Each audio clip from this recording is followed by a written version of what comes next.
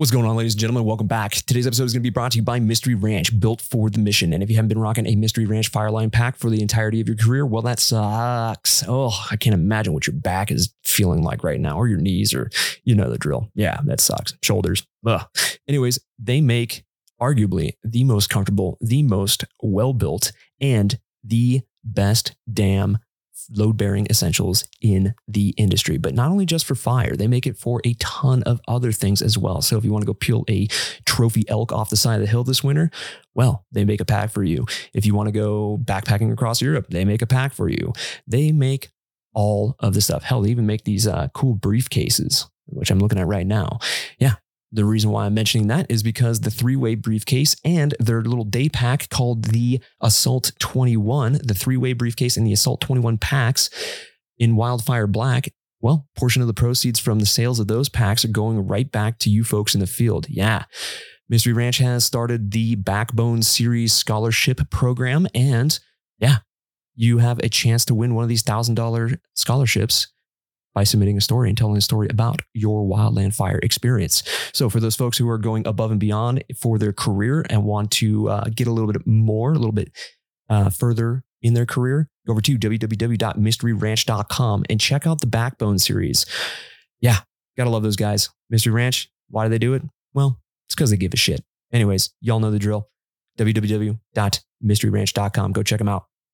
The Anchor Point Podcast is also going to be brought to you by our premier coffee sponsor, and that's going to be none other than Hot Shot Brewery. It's kick-ass coffee for a kick-ass cause, and a portion of the proceeds will always go back to the Wildland Firefighter Foundation. But if you don't happen to be in the mood for some kick-ass coffee, well, they got a ton of other stuff too.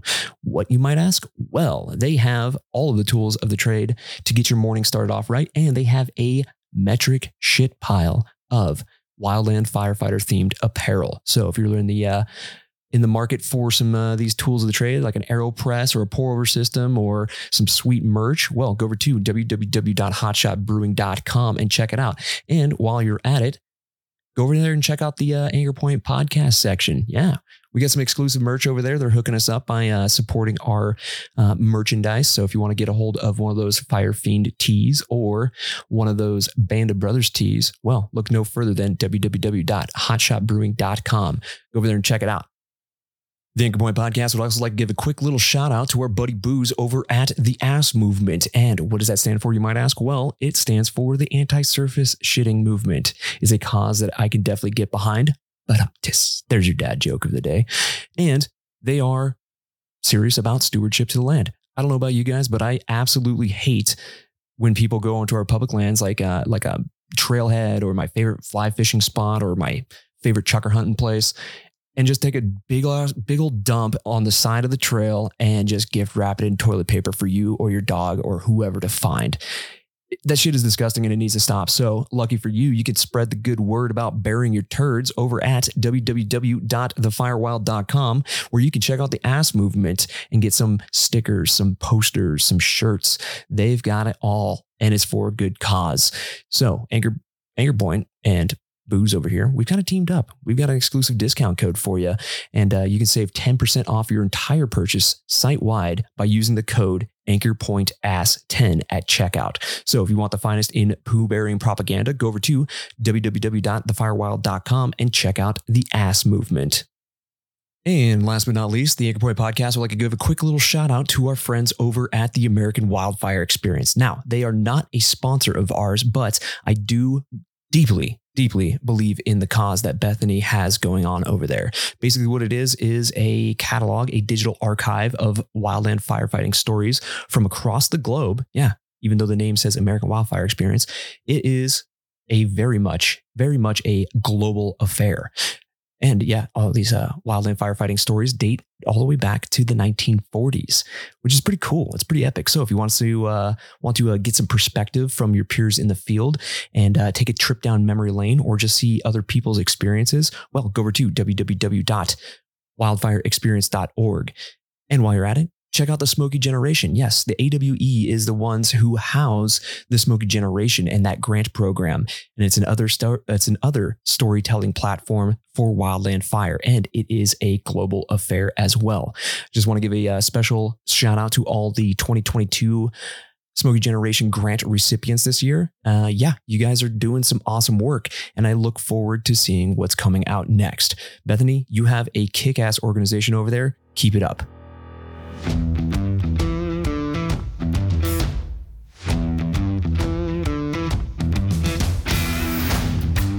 The views and opinions of this podcast do not reflect the views and opinions of the United States government, the Department of the Interior, the Department of Defense, the Department of Agriculture, the United States Forest Service, the Bureau of Land Management, National Park Service, the Bureau of Indian Affairs, or any private, municipal, county, or state firefighting organization, any law enforcement agency, any medical provider, or any contractor employed by any federal agency.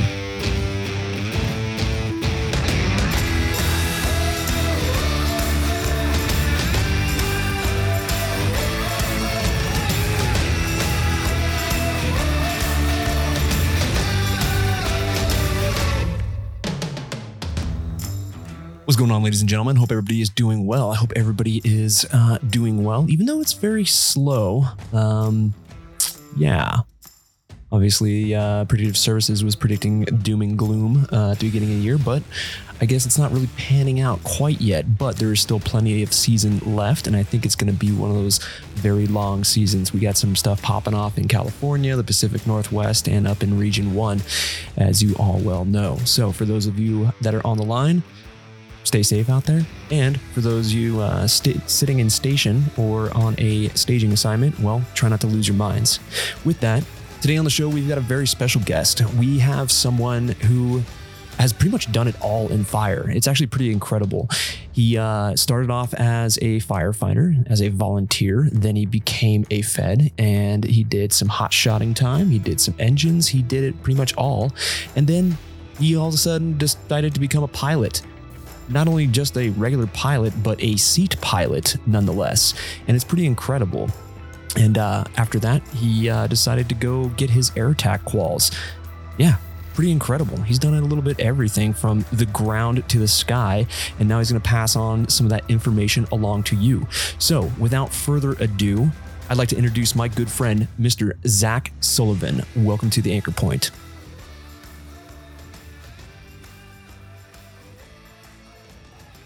All right, ladies and gentlemen, welcome back to another episode of the Anchor Point Podcast. Today on the show, I've got my good buddy, Zachary Sullivan, air attack extraordinaire. Well, soon to be air attack extraordinaire, pilot, tanker pilot, ground pounder. Dude, you've done it all. Like you've got a pretty awesome pedigree as far as like coming up in the world of fire. Like, how the hell did you do all this stuff? And throughout our chat, Brando, I'll definitely touch on a lot of, I don't know if you call it luck, stars aligning. I don't know what you do, but things have just kind of worked out for me. And I kind of just take it as it comes, and it's worked out really awesome, man. Hell yeah, man. So tell us about yourself. So, man, it's my story is definitely not very special.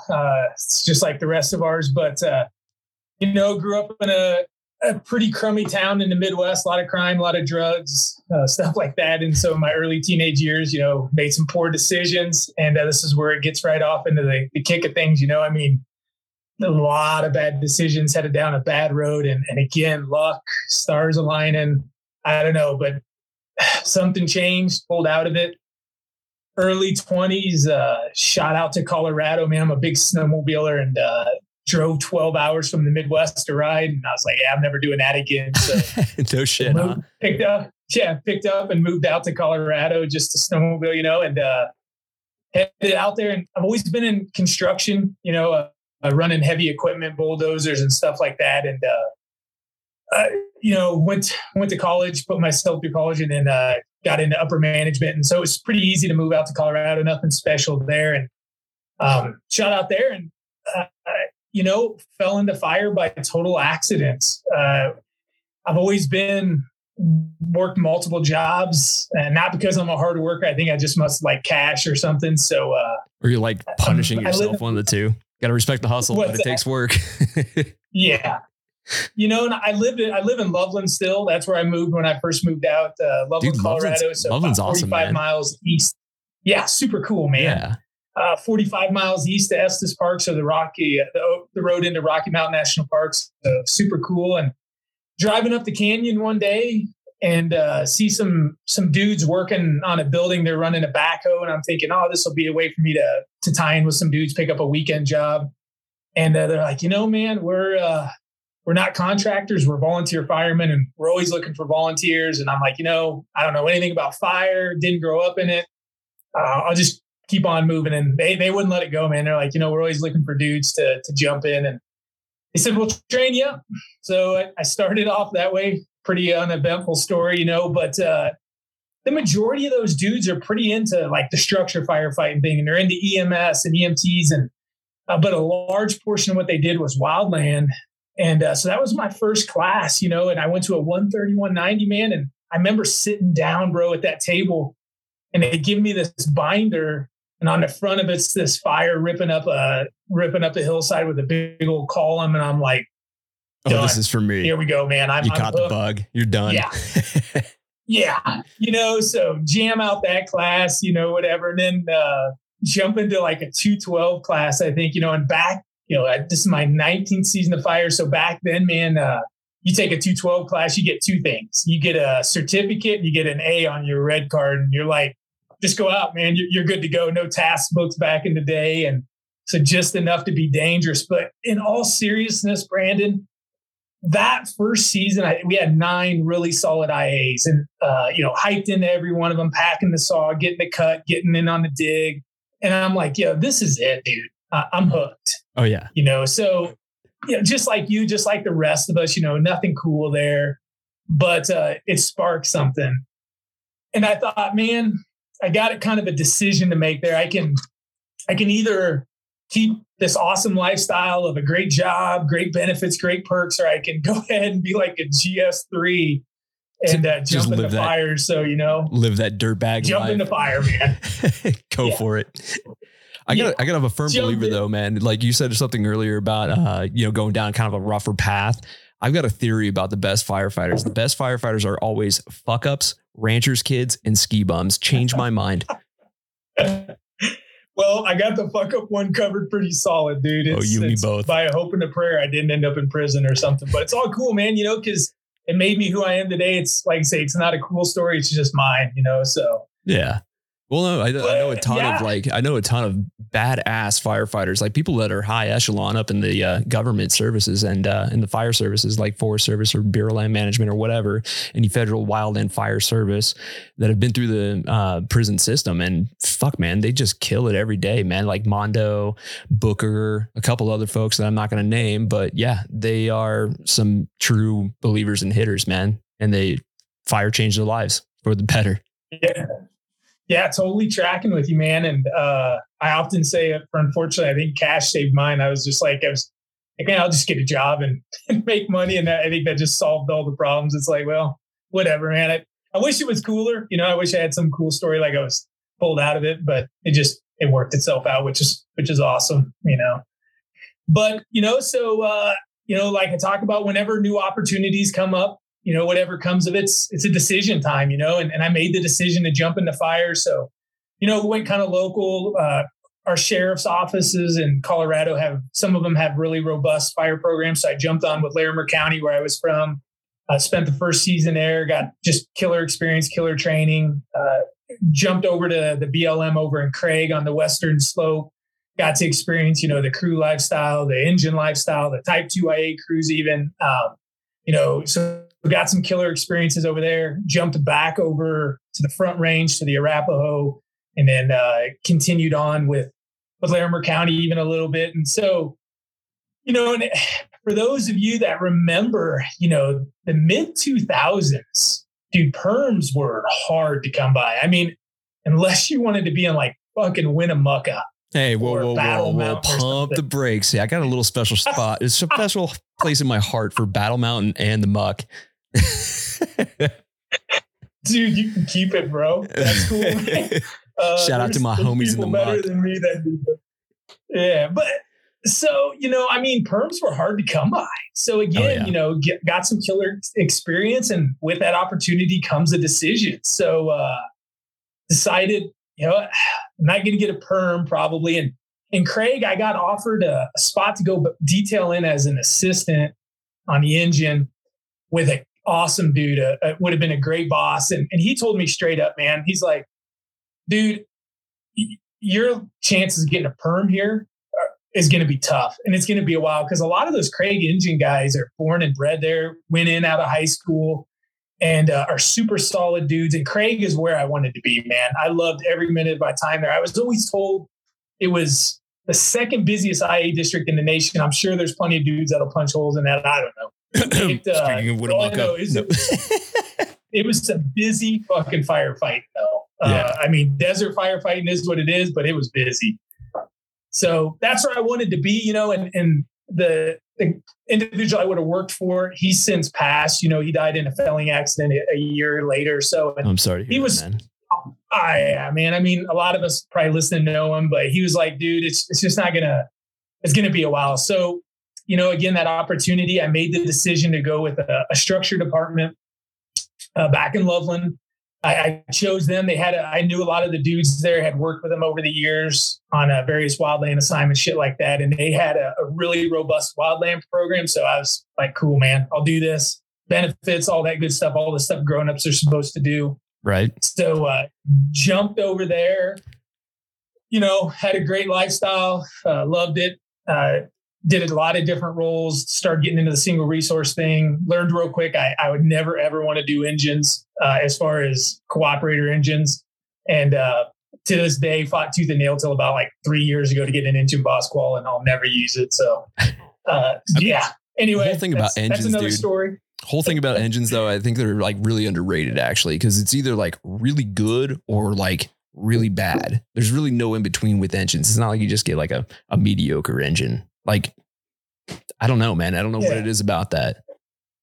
Dude, going out as like a division, task force, whatever. I mean, dude, I love the engines. I even have my own little ranking system on how it played out. I'm all for it. It's just, it was not the lifestyle for me. I mean, prepping some houses, hanging out, just milking the clock. I was like, that's not for me. I think I only did a couple rolls and was like, we'll do some other stuff, some Peckham or some heavy equipment in Boston or something, So yeah. But anyway, man, keeping on. Again, the opportunities kept popping up, and I don't know, this is a crazy little deal, but I decided to become a paramedic for typical Zach fashion, and you'll hear more of this, but I was like, hey, I'm just going to become a paramedic. So I went to paramedic school, became a paramedic, but with those opportunities, again, come decisions, decided to jump over to another structure department. And this is, I think, where the story gets a little more interesting, but jumped over there, had a brand new wildland program. Literally, I don't even think it was 2 years old, but they wanted to build it up. So I was kind of a big fish in a small pond, as opposed to being in Loveland where I was, the opposite of that. So shot over to that department, was able to help build that program up. So, built a awesome burn program. So again, a municipal department in Colorado. We were only, we weren't breaking records, Brandon, but we were doing 600-800 acres a year, which again, municipal department in Colorado, we've got a lot of weird air restrictions. So I was proud of that. Built a seasonal mitigation crew that I got to run. You got a lot of NEPA stuff going on over there.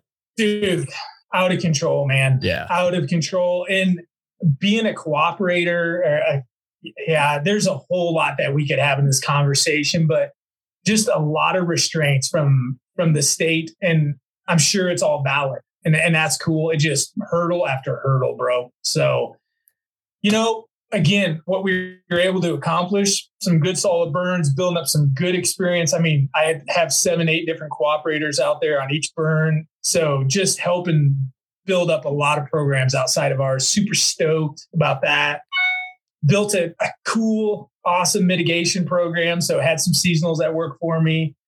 And then, getting the flow all summer, man, getting to go out as much as I'd like. And then in the winter, turn around and jump on a structure engine and be a firefighter paramedic. Go peel people off the hill. What's that? Go peel people off the hill from like ski injuries and shit like that. No, this is it was a similar town and that I grew up in. Really rough, a lot of crime, a lot of drugs, substance abuse, mental health, man. And so again, for a guy that likes to just keep grinding, get to fight fire all summer and get to have the action of that stuff in the winter was cool. But one of the stories I tell dudes is, you can wrap your head around what this is like. Is so I'm in North Ops on a roll. I come home, days off, jump on a city engine, and we get called out in the middle of the night for a domestic or something. I don't even remember what. Ooh, the sketchiest. Only the sketchiest of situations will suffice for this one. Oh yeah. We roll up, the cops clear us in. They're like, yeah, come on in. And they're still wrestling this dude to the ground. I think the dude he was fighting with must have either been in custody or something. I don't know. But this dude's still tussling. Definitely some different substances were on hand, I'm sure, before we get there. And we get him buttoned up and get him in the ambulance. And he's kind of calmed down. And this dude is massive. And he's got a completely shaved head. His sweatshirt's got a humongous swastika on it. Oh, Jesus. And he's yelling in German. Yeah, he's yelling in German. And bro, he's not German. This is how dedicated this guy is to his lifestyle. Get him in the back and give him the whole spiel like, hey, man, I'm just here to help you, not here to jam you up. I have an officer in there with me. And so, again, I know we're supposed to be talking about wildfire, but I promise we'll come full circle with this. But I tell him, hey, and when we've got a trauma patient, we try to expose them as much as possible, looking for stab wounds, gunshots, contusions, all that. So I say, hey, man, I got to cut your sweatshirt off. And please tell me you did it right down the middle of the swastika. Be like, oh, fuck you. I was ready, man, and had the trauma shears, and I just gave him a heads up. And this dude stops, stares me right in the eye, and he's like, if you cut this sweatshirt, I'm going to come to your house and I'm going to kill you and your whole fucking family. Jesus. And so I look at the cop and I'm like, what do you think, man? You gonna do something here? And the cop looks right at me and he's like, fire you. I wouldn't cut that sweatshirt. Oh, it's wow. Like, okay. So this dude is like super dangerous. Yeah, so one day, 2 days, 3 days before that, I'm on a fire doing what I love with the bros, super happy outside, loving life. A couple days later, here I am in the ghetto grinding it out with a white supremacist who's beat the shit out of how many people, and he's threatening to come to my house and kill me. And dude, that takes a toll on a guy. It's hard to explain, but it was tough, man. Like that back and forth on the worst of the worst, substance abuse, mental health, to just an awesome lifestyle, what I call, is what we call wildfire, right? Yeah. I mean, it just was always a struggle for me mentally, sorting all those out. Oh, I feel you, I'm sure I'm not making all. Yeah. No, yeah, dude. I mean, it's like, well, pick your path, right? Either unhinged drug addicts, white supremacists, or being out in the woods with a bunch of your bros and making dick and fart jokes and digging holes in the dirt. I mean, the latter definitely sounds a lot better to me personally. Yeah. Yeah, dude. Absolutely. But yeah. Got to pay the mortgage, right? Oh, I feel you, man. I did a EMS for a while there, and it sucks at times. I mean, one of my calls, my first call ever was an SIGSW, and if for people out there and that don't know what that term is, it's a self-inflicted gunshot wound. Yeah, dude shot himself in the head with a 38, and which is crazy because like you'd be surprised how long someone is clinically, I'm using air quotes here, alive with a gunshot wound to their freaking head. And I'm sitting there and like, I wasn't even there for 5 minutes. I just sat my shit down. They're like, code red, trauma north, code red, trauma north. And I like the charge nurse looks at me and like, well, you got to go. And I'm like doing my clinicals. Right. And I just like haul ass down there. I'm like, what the fuck did I just get myself into? Yeah. It's insane, man. Dude. And your story, my story, it's not special, right? Everyone across this country, dude, all these guys do the same job. They jump back and forth and they do it much more successful than I ever did, I think. And so again, it's just, just trying to kind of paint the picture, I guess, of where I'm headed with all this. But, life's good though. The whole time through this, it's awesome. But I'm on the treadmill one day and my boss is next to me and I'm kind of eavesdropping on his iPad action over there. And he's got all these airplanes flying around. I'm like, Roger, what do you got going on, man? And it's like, oh, I'm a private pilot and I'm kind of doing some continuing ed. So I rap with him about that. In typical Zach fashion, just like moving to Colorado, like going to paramedic school. Hey, I'm going to become a pilot, Google it, I'm sure, make a few phone calls, and next day's off, I'm handing over a big old check as a deposit and starting my pilot stuff. And knock out my private. And dude, Brandon, I get done with it and I'm like, well, now what? And I had to like beg people to go up and fly with me because it was so boring. I'm like, well, what am I supposed to do with this now after I dropped, 10 grand on it or whatever it was? And it's like a 16-year-old with a fresh driver's license. It's like, let's go cruise or do something. Yeah. Wait, what do I do with this? So much like that. Like, I just didn't even really know what I was going to do. Like, I don't know. It is what it is. But so grab the pilot's license, and then things kind of start to change. That lifestyle on that structure department again was rough, man. It was busy, and it takes its toll. And newer listener, first time caller, but I've definitely looked at your lineup of previous guests, and you've had some strong pipe hitting dudes on here talking about mental health. So I definitely don't want to act like I have anything to offer to that. But, my wife sits me down one day and real quick, I got to throw this out, but like my wife's she's a true pipe hitter too, man. And she hates when I say that, but she's a superintendent of a school district. She works 16 hours a day, 6 days a week, and Sunday she works half that, So we're both super motivated. We just feed off each other, and she's super dialed in. So I have a ton of respect for her. So she sits me down and she's like, dude, things are changing, man. I can't, you're angrier. You're not sleeping as much. Your sarcasm's not as funny anymore. It's kind of dark. And then for me, Brando, like, she never said this, but all of a sudden I'm noticing the drinking, man. Like, we're not talking like having an extra beer with the guys. Like, she'd go up to bed the night before work. I'd pour, a couple big glasses of Jameson and saunter upstairs, go to bed, go to work the next day. And so she's pointing this out. I'm noticing it. Things are changing, man. And I'm not the same Zach. So, whatever, tell her, I'll keep an eye on it. And moving on, life's still great, work's awesome. She's awesome. We're traveling, whatever. And, so I don't know, nothing special there, I guess. But the big change comes, man, I'm at the airport in Loveland, and there's 2 seats on a state contract there. And Co-Fire Aviation has that contracted. That's, we'll just cut to the chase now. That's who I fly for part-time. And I didn't know those dudes back then. And I was putting the airplane away and walk over to talk to the tanker pilot and was like, hey, I'm in fire. I'm a pilot. I can probably never accomplish this, but what's the story, man? What's the pipeline?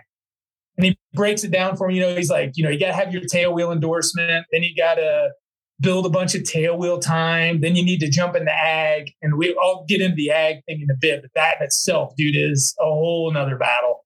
He's like, you got to get into ag. So crop spraying, you get done with that. Maybe if you're lucky and you win the lotto, you can get into a tank. I've seen these crop dusters, man, because they fly air tractors. I mean, it's the same shit, right? Yep. Except for their dumps are on the wings instead of the belly, basically, of the aircraft. These crazy motherfuckers are flying under power lines to line up their drops. I'm like, what the fuck are these crazy people? I was sitting out there on a fire one time. I was watching a crop duster go, or not on a fire, but we're staging somewhere, right? Waiting for the call. And I think it was like Southern Idaho.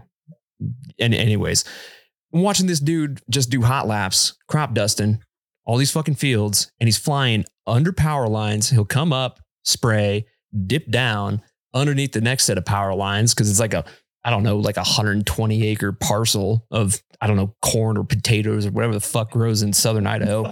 And I'm like, looking at this guy, I'm like, this guy has, I don't know how he can get off the goddamn tarmac with balls that big. Like, how do you do that, man? You're threading needles constantly, and that's pretty intense.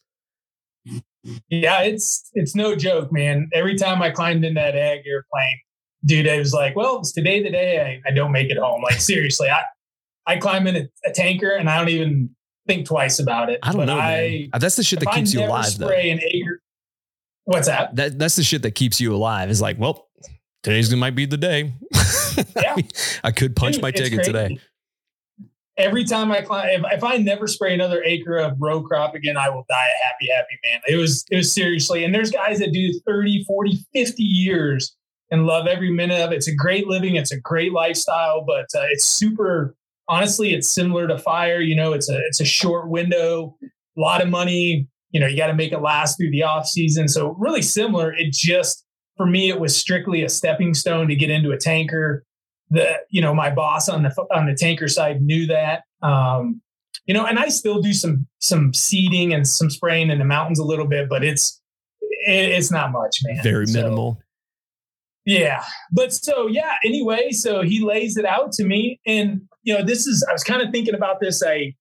This is also probably a good point. So if there's folks out there, I got a couple thoughts going through my head, man. I'm all over the place, but I've got like 5 dudes right now that are in fire. A couple of them are on shot crews. One of them's a Mahelatak guy, and they've reached out and they're like, hey man, I want to fly tankers. And so that's what was great about being able to put this together because here's 5 guys that have somehow found me. I got to think there's more out there. So I really, wanted to use this platform to kind of help answer those questions and make it easier for some of those dudes so they can maybe help make their own decisions like I did. Cause I kind of went into it a little blind, but not really, but flying by the seat of your pants. There's your dad joke of the day.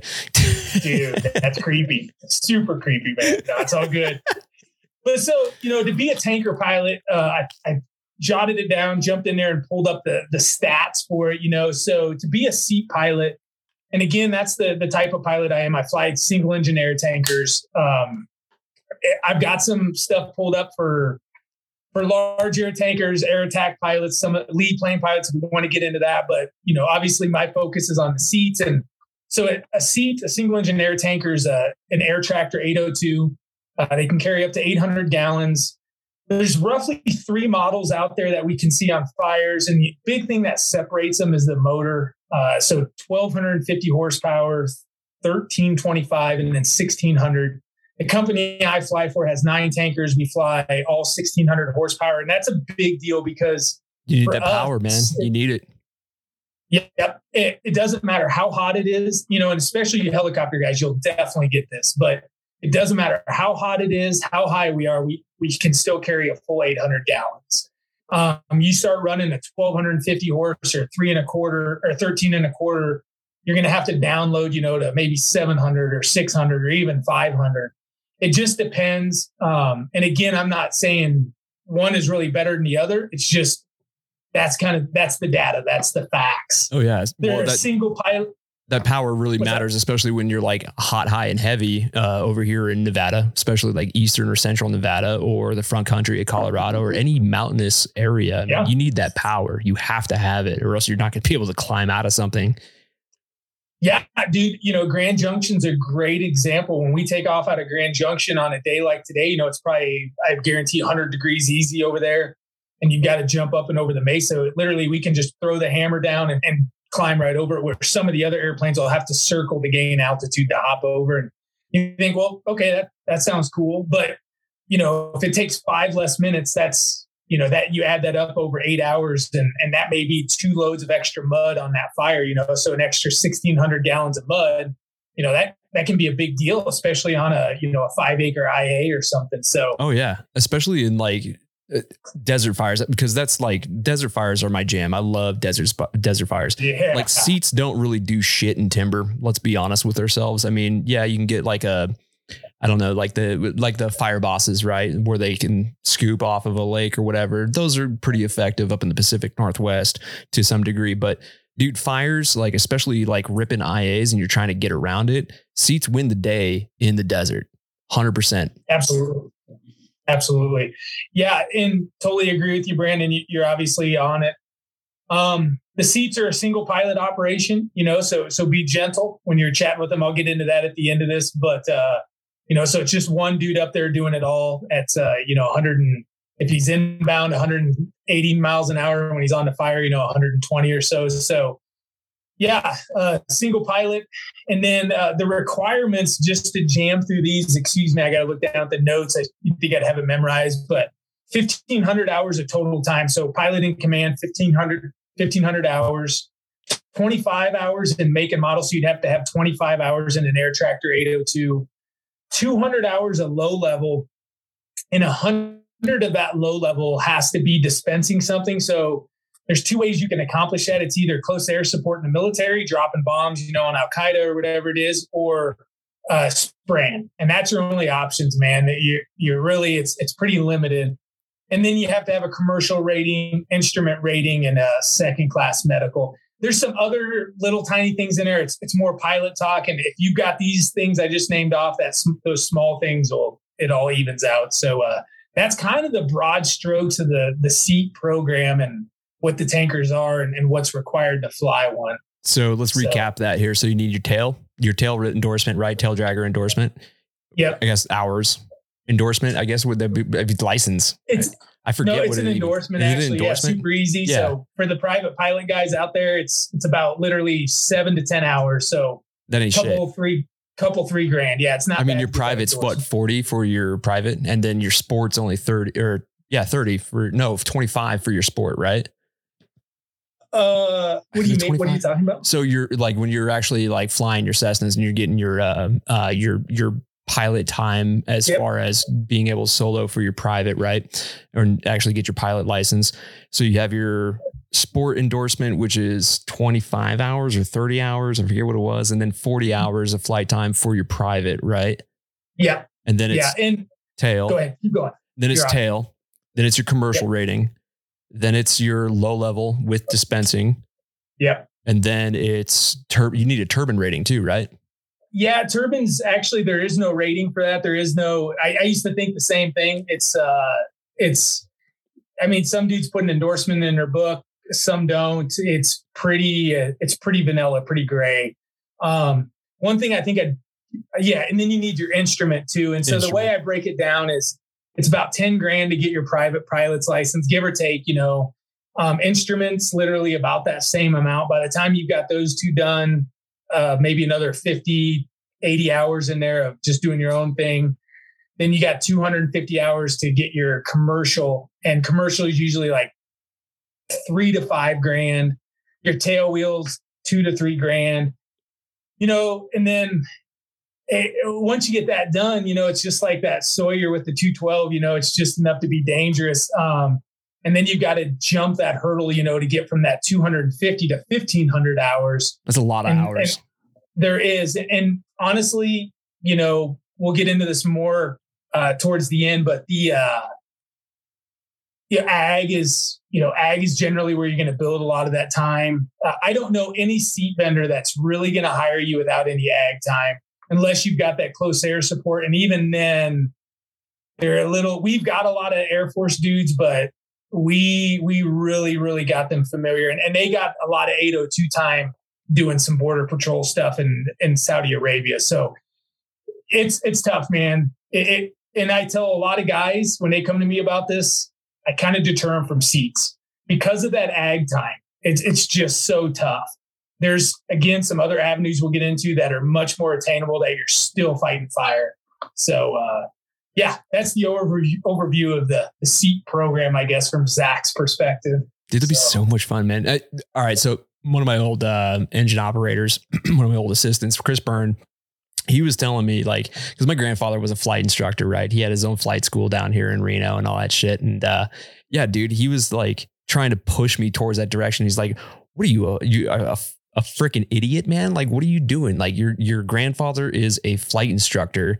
Why aren't you like going down the path to like get your commercial rating, your private and all that shit, and either a seat pilot or a air attack pilot or some sort of pilot, man? And I just never jumped on it. I was just always like, I don't know, I'm just going to dig holes in the desert or the forest or whatever. So I kept sticking with fire. I mean, I have like 18 hours or something like that in my private logbook. But unfortunately, back to the punching any day you could punch your ticket as a pilot. Unfortunately, my grandfather passed away doing what he loved. Oh, okay. But he was doing what he loved. He was so passionate about but flying. And unfortunately, I guess he punched his ticket, man. So I don't want to talk the whole time about pilot or, flying and stuff. But the one piece of advice I will give anyone that's out there listening, that's thinking they're in the back of the buggy, heading back home right now. And they're thinking, dude, I want to do this. This sounds like a cool job. I tell guys straight up, man, when you go to get your private, if you don't have the money there, I mean, every bit of it or a loan or however you plan to do it, don't even start it, man, because this world is full of, and I don't mean, your situation's a little different with the grandpa, but yeah, I had a hookup. What's that? I had the hookup. Yep. This world is full of people that get halfway through, a quarter of their way through, they solo, whatever it is, and they run out of money and don't complete it. And all that money up to that point, they've just pissed away, and they'll never get anything for it unless they fly. So again, for me, man, I had a 0% interest credit card. I went in, handed it to the flight school and said, I do not want to see an invoice. You just put it all on here. I'll pay the bills as they come in. And I did not want to know anything about it because I knew it would just eat my lunch, man, seeing it, because they charge you every time you fly. Oh, yeah. 325, 425. I don't want to see this shit, man. You got just your hours for your instructor. You've got your fuel. You've got your lease program. You got all that shit, man. It adds up real quick. Absolutely. Jesus. So again, if you're in the back of the buggy or whatever your role is, man, and you want to do it, obviously go for it, but just, talk to some dudes, get a good plan. At the end of this, I'll put out my information. I answer these questions literally every day, sometimes numerous times a day. So again, we can get into that at the end, but always open to answer questions. So copy that. Well, I will say though, with the infrastructure bill, like the federal folks out there, they're getting their back pay and stuff, and that money's probably burning a hole in their pocket. But if they're really interested, that might be a good investment as long as you can sustain it. You're investing in your future. I'm all for that. Just stick with it. Don't piss away that money, like you're saying. Yeah. So, moving on, man. So job's going great, some stressors, whatever, all that good stuff. And so when I was talking to Brian, the tanker pilot, he was sharing with me his insight into how to get into this world.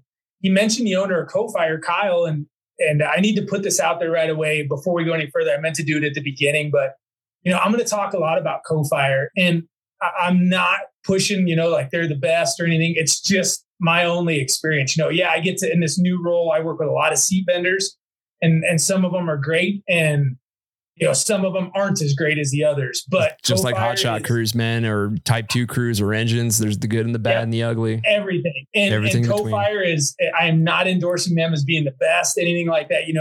Definitely follow in suit behind your disclaimer at the beginning of your podcast. So this is just Zach's story and my experiences. So, but back to that, Brian says, hey, Kyle Scott's the owner of Co-Fire, super approachable. They're only 70 miles east of here. You got to go talk to him. So I call this dude up, and I said, hey man, I'm Zach. I'm in fire. Talk to Brian. I want to see if I could come out and talk to you about fire, about flying a tanker someday. I could probably never accomplish it, but whatever. And this dude's like, well, I'm a little busy. I don't know, maybe call me in a month or so. I hang up. Yes, dude. Perfect reaction. And I hang up and I'm like, you know what, dude? Fuck this guy. And so again, another little note worth putting out there is Kyle is literally my closest friend. He's a true brother. And we own cabins next to each other in Wyoming. We're super tight and, spend our winter snowmobiling. So anyway, I feel comfortable getting to talk some shit about him, but he was a dick, dude. And here's why. Brandon, and it makes probably sense gets his doors beaten down every goddamn year about the same shit. Dude, exactly. 100%. I answer literally this question every day, and you give the same spiel, the same advice. And Kyle will tell you this, and this is not about Zach. I swear this statement, but he's like, you're the only dude I've seen follow this. And so he's like, it's just, he loves talking and helping guys, but it's got to be at the right time. So he blows me off. And I'm thinking, because when I was trying to get on with, get into fire, I was taught something, and this isn't my line, but either make them hate you or hire you. So I'm like, I'm bringing this to him. So this story is not a flattering story, but it's mine. So, dude, I'm always getting embarrassed. So I tell a story, and he hates that I'm going to tell this, but so I called the secretary out there, the office administrator, and I made up this name because I've always felt in person's much better than over the phone. Oh, 100%, dude. 100%. I call this company up and I make up some name. And I said, hey, I'm so-and-so. I'd like to bring some kids out and show them the airport and the airplanes and all this and that. She's like, oh yeah, that's great. We totally support it. When would you like to come? I was like, well, I was told I should talk to Kyle about it. She's like, yeah, he's the owner. I said, okay. And I said, well, I was thinking about heading out there tomorrow. Is he around? Could I talk to him? Oh yeah, look at his schedule. It's open tomorrow. Yeah, he should be around. So I hop in an airplane, head out to Fort Morgan where they're based out of at the airport. I go walking in the office and, hey, is Kyle Scott around? I just wanted to touch base with him. Oh yeah. You must be the one that called yesterday. No, I don't know what you're talking about. No, I'm just dropping in. Oh, okay. Well, some other guy called. He's coming in today too. I'm like, yeah, well, keep an eye open for him. Is Kyle around? So she takes me back, he and I, I'm glad you're laughing. We settle in for a chat. He shows me the tanker. He owns Co-Fire, and then he owns an ag business. And so he shows me all that. We chat for a couple of hours, he gives me the pat on the butt and says, we'll see you in a couple of years, kid. And come on back when you think you got what it takes, and good luck. And, I hate that story, but I love it because, as you well know, sometimes, dude, you got to bend the rules. The moral compass has to not always be pointed on north. I don't love that my career now, as I sit here in front of you, started on a lie, but it did. And I don't know. I mean, people can judge me all they want, but that's my story. And I did what I had to do. He hates it, man. He does not like that story. So. Dude, that is some Chad level bossness, dude. Holy shit. That is some Chad level bossness right there, dude. I think it's great. I mean, hey, it worked. Yeah. So anyway, but I had this little like, okay, man, I don't know if I can accomplish this, but it's cool. So, life's still good. Back to work like normal. No changes there. And again, Zach's story time continues. This is kind of the last two before a decision has to be made. But I'm over in Meeker on the western slope, and had a great roll over there on the ground. I don't know, task forcing or some shit. I don't know, whatever. And coming back, and I'm just about to crest a hill heading into Denver, and I'm in an agency truck, and the radio must have just been able to pick up a dispatch, and it was some miscellaneous medical call. I don't remember what it was. Doesn't matter. But dude, Brandon, it smoked me.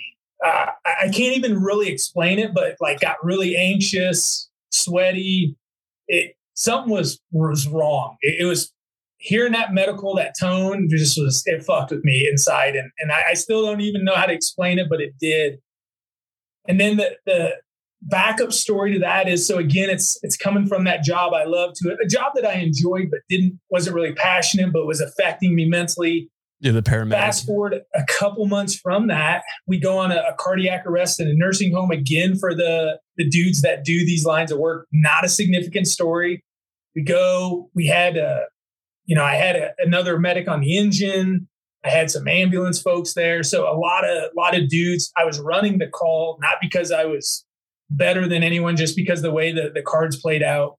And I'm telling dudes, push this med, change out your compressions, all this and that, nothing exciting. Doing your algorithms and all that stuff. Yeah. Just running the call. Nothing cool. No hero shit here by any means. Take the patient and drop them off to the folks that really make a difference. And we're outside the ED. Guys are restocking, doing whatever, shooting the shit. And this newer guy, maybe 6 months, comes up and he's like, man, Sully, he's like, dude, I'll work with you any day. I was like, oh yeah, kind of laugh it off. He's like, you are the most calm, cool, collective medic I've ever worked with. Dude, most guys would be like, oh, that's cool, man. I've hit it. I've hit a pinnacle. That's awesome. Dude, Brandon, I am here to tell you, I didn't sleep a wink that night, man. I was not cool, calm, and collective, dude. My mind, I was checked out. I was not some badass paramedic. I was on autopilot. Yeah. And when he brought that up to me, it really spurred me, being like, dude, something's not right here, man. The shit coming over the hill, the stuff my wife's saying, the drinking, things are changing in Zach, and it's not for the better. And the only time I'm really happy is when I'm doing wildfire, and even when I'm flying, things like that. And this job is starting to take a toll, but I still loved it, And my boss at the time, married, he got ordained. He was ordained online and married my wife. And super awesome boss, good fireman, loved him to death. Got him into wildland even a little bit. Sits me down. He's like, dude, yeah, you got to make some changes, man. And you got to talk to this gal, and either you do it or you're going to be forced to do it. And so, yeah, I go and talk to this gal, and she's like, this job may be time for a change. And I was like, all right, well, I'll think about it, whatever. And no, there's no thinking about it. You're done. So it kind of was like I had a chance to make a decision. Like I always say, opportunities bring decisions. The decision was made for me, man. And so here's this great job, great pay, great benefits, great lifestyle, all the good stuff. And now all of a sudden I've got to make a career change again. And it's like, well, I can't really go back to wildland. I can, and I would have been happy to do it, but it's like, I'm 36. So I had a year to snag a perm, right? And then even that, it's going to be like a 6, and making half, or worst case scenario, go back to being a seasonal, And so, it is what it is, man. Had to make a jump. I had to make some decisions, or thought I was going to make them, but they made them for me. And so, well, think about it. If you were to like keep continuing down that road, you're already burnt out. You already got some like signs and stressors of PTSI. I mean, it's like, it's the whole thing of like, well, either I need to make this choice, or the choice is going to be made for me, and it may not be a good choice that is actually made. It's like one of those things you need to consider, man. And that's with anybody out there, right? Because I know people that are in wildland, they're just burnt the fuck out and, dealing with their own mental health issues. And it's very similar across the board for the reasons why we have to make that career change. I had to make mine. Luke Mayfield had to make his. I mean, a ton of other people. I mean, there's a slew of other people, including you, that had to make that decision. And there's nothing wrong with that, man. Well, and there's not, man. And you're right. And again, looking at your lineup of your guests and listening to some of the ones where they talked about it, I think those guys had a really good grasp and knew how to handle their stuff and were successful at it. And dude, to me, again, luck, things lined up, whatever it was, but I survived that when I don't know how it would have played out. Maybe I'd have been healthy as ever. Maybe I wouldn't have if I'd have stuck it out or fought it, but it is what it is. And it made me into who I am today. And I wouldn't trade it for anything, And I mean, look at Mike West, man. He's a teacher now, and he's loving life, dude. He's doing great, man. Absolutely. Gary Atterbury, he's up in the GAC right now, or the Northwest Coordination Center, and he's crushing it, man. They had to make those changes. I mean, they're still remotely connected to fire, just like you are, but that different change of pace, it worked out for them, all of them, right? So fire may not be a sustainable thing for whoever's out there listening that is encountering some of these things, but also I'm a firm believer in there's no such thing as coincidence, right? Shit happens for a reason. No, I'm a firm believer. Like there is no fucking such thing as coincidence, man. Shit happens for a reason, just like it did to you, just like it did to me, just like it did to Mike, Gary, everybody, man. Everybody who's out there has got a similar story, man. And then there's plenty of out there that are living that struggle right now, and they just need to follow their heart, man. It's just like, listen to what your body's telling you.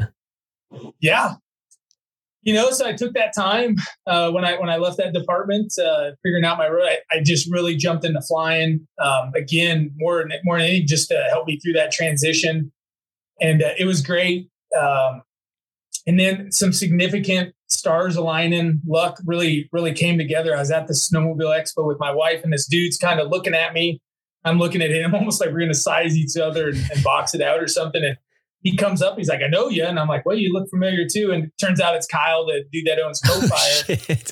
And, so he's a big snowmobiler. So we become snowmobile bros that winter and shit. And, so he says, hey man, can I get you to come out to our company training in February? So Co-Fire puts on a week to 10-day training every year, brings everyone in from wherever they're from, literally across the world, bring them in, get them trained up for the season, all that stuff, a lot of flights, a lot of practice drops. And he says, can I get you to come in from a ground perspective and talk to the pilots? And then after the classroom, take us out and call in some drops. So go out there and do that. And it was super awesome. Started to build that exposure really into what seats are, what they're capable of.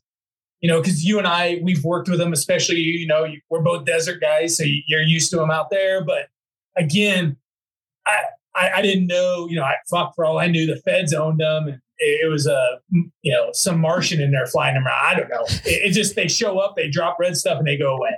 Yep. So I'm building this exposure, super awesome, man. And jumping in there.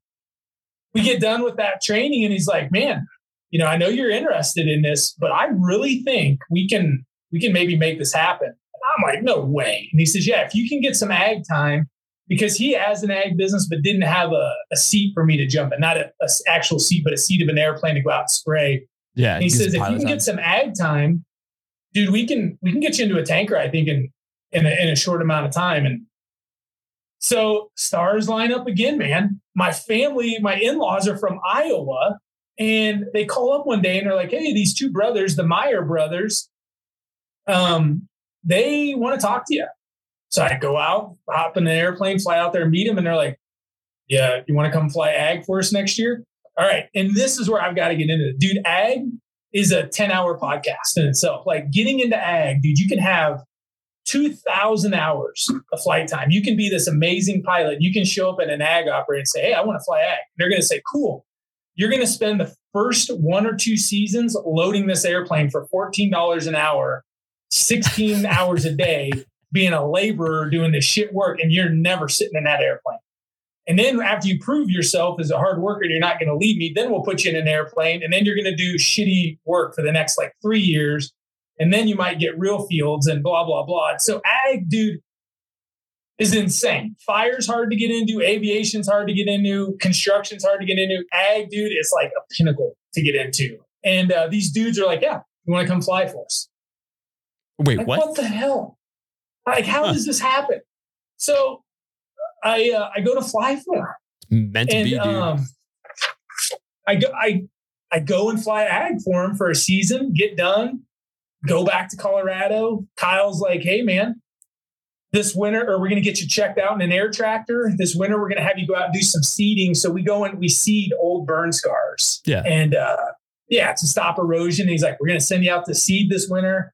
So I'm flying low level. It's one thing to fly low level doing ag and row crops where it's flat. It's another thing to fly low level in vernal Utah in the mountains. Where it's steep as shit, gnarly. Yeah. So in ag, we're 6 feet off the ground. Our wheels are touching the tassels of corn.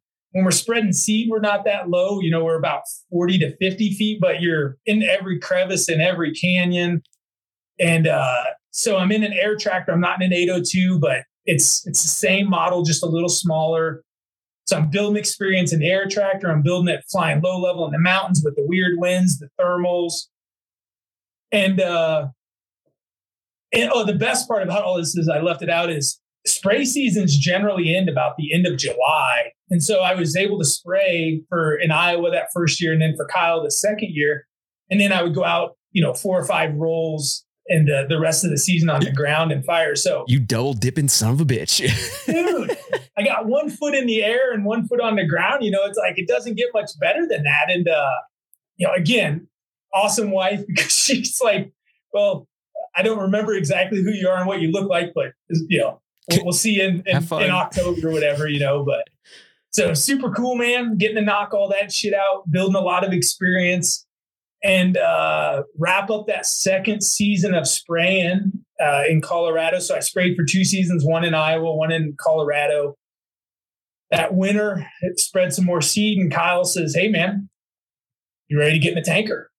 And so I was like, "Cool, man." So it's time to get ready for that. So again, away from Zach's story time, just a little data facts. So tanker pilots, let me think about this. So VLATs, LATs, seats, and Type 1 helicopters all have to go to a class called NAFA. It's National Aerial Firefighting Academy. It's put on by the federal government.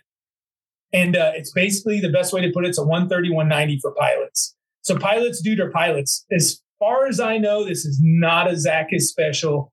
I think I'm the only tanker pilot that's came from the ground, definitely in seats, I believe. So most guys, I tell that not again about Zach, but because most pilots don't know shit about fire, and that's okay. Yeah. Oh, 100%, dude. Just from my experience as a ground pounder, I mean, pilots don't know shit about fire. Exactly. Typically. So we got to train them up, right? They're just like me in that 130, 190. You know, they're in NAFA. It's a 3-day course. They put on 2 of them a year. So I go to that, get wrapped up with that, come back, go to our 10-day company training, which is like, fuck, dude, 4 days of just drops after drops after drops after drops. Just you're getting like calluses on your thumbs for the pickle button. So dumb. You know, making mistakes, learning from them. Again, our company training, dude, taught me so much, and super dialed in. So you get done, and the company training is not necessarily required, but you get done with NAFA. You have to do that. Then you have to do a check ride, and an individual or a couple individuals come out from the feds from Boise. They do like roughly an hour and a half oral thing. They go over the contract with you, which again, aviation dudes totally understand that. They go through the contract with you, and then you go out and do a couple of flights. And if you do good on that, you get a level 2 pilot card, and 130, 190 and a 212, and away you go as a Sawyer, you know. And so yeah, you get this level 2 card, just enough to be completely fucking dangerous out there. And yeah, we'll see you in a bit. Good luck. You know, so buckle up, buddy. This is gonna be a fun ride. So that first year, you know, again, work out a great agreement with the folks at Co-Fire. So I'm going to spend the beginning of the season flying a tanker, and then come July 30th, I'll be out on the ground the rest of the time. And they saw the value in that, man. You know, they're like, it's great having this firefighter in an airplane. And it was, yeah, we'll get into that in a sec. But yeah, they somehow saw that was a good plan. I still think they're half crazy putting the weight on me. But anyway, so I take off as a tanker pilot that first year. And so a lot of times seats, again, for those of you that know, I apologize to go over something you already understand, but a lot of times seats, we like to travel in flights, and a flight's any more than one airplane. So flight of 2, flight of 3, flight of 4. Dude, there's air attacks out there that used to order up flights of 8. Now we're limited to no more than 4 in a flight. But for me, all of Co-Fire's contracts are a double contract. So it's flights of 2. So don't know that I ever had a solo one, but for the most part, you're always with a more experienced pilot, which is awesome. Yeah. And what I did is I did relief that first year. So pilots, again, some companies do it different, but for the most part, it's a 12 on, 2-day off rotation. So for me, I would just go and cover on the guys' days off. And with 9 airplanes, you know, I basically would just rock and roll and have a couple of days off here and there. But I'm getting to go, you know, to Reno, to Loveland, Fort Collins, to Rifle, to Grand Junction, you know, getting to just see all these different areas. And it was killer experience. A couple things, you know, as seats, we have kind of 2 ways we can work. One, we can work under an air attack, you know, and that's an airplane that's flying above us, and they're giving us direction. So I attribute it to being like, you know, the number 2 saw on the crew, you know, hey, here's your chunk of line, go to work, and you get to size up your own trees. You get to make some of those decisions, but for all intents and purposes, you're not making big picture decisions. Yeah. That's what it's like as a seat pilot under an air attack. You know, hey, they'll give you your direction, but yeah, I'm flying the airplane. I'm controlling the power, but they're telling me what they want to see for a gate opening or a coverage level, where they want the drop at. The other thing is, if we don't have an air attack, we're initial attack. And, you know, we make all the decisions while, you know, chatting with the folks on the ground, seeing what their priorities and needs are for the day. And so got to experience both of that. And by far, I love the IA side, you know, and we all love IA, you know. Oh, dude, that's like the money. That's everybody loves IA.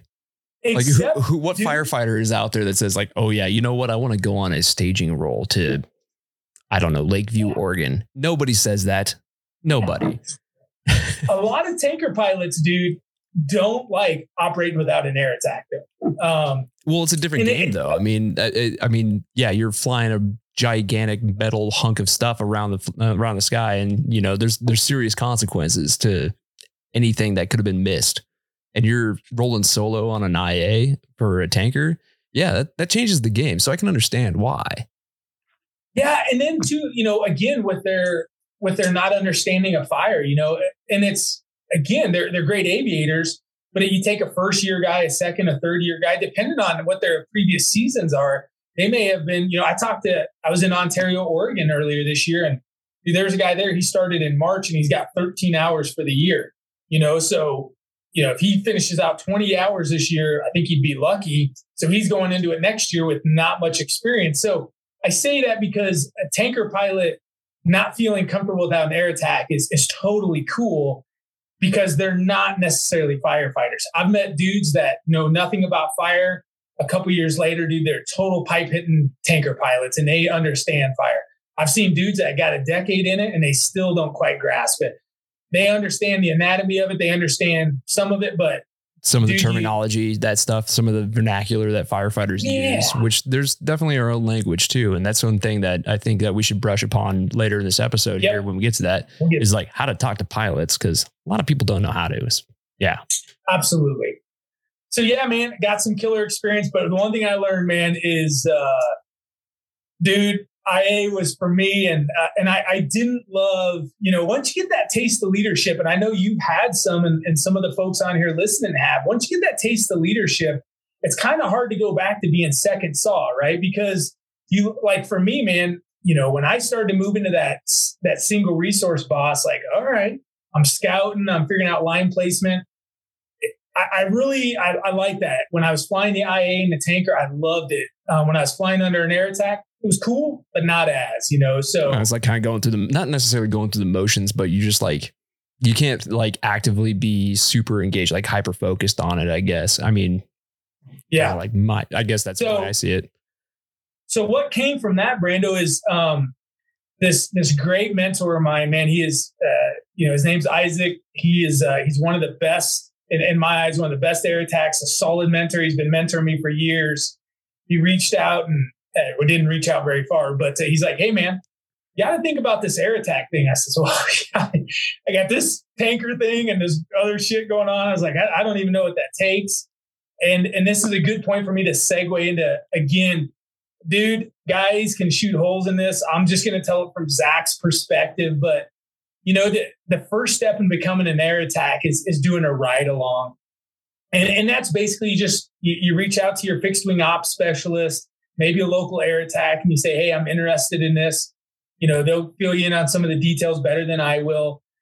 But Isaac's like, dude, I really think you should think about this. And I was like, okay, man. And he's like, it's literally, Zach, it's like your IA story every day. In a sense, you're getting to make those strategy and tactics decisions. So I call up our fixed wing ops specialist in Region 2. I go and meet up with him in Deer Park last year, and we bomb out some killer fires, strategy, tactics. I think I did 13 days, just short of a full roll with him. And it was great, man. And that totally set the stage for me and wanting to get into air attack, which leads us honestly to where we are today. And, so that's kind of the big overview. I know I burned a lot of time talking about me, and I kind of thought this would be a good spot to segue into some of the specifics, first on the tanker, then maybe some of the air attack.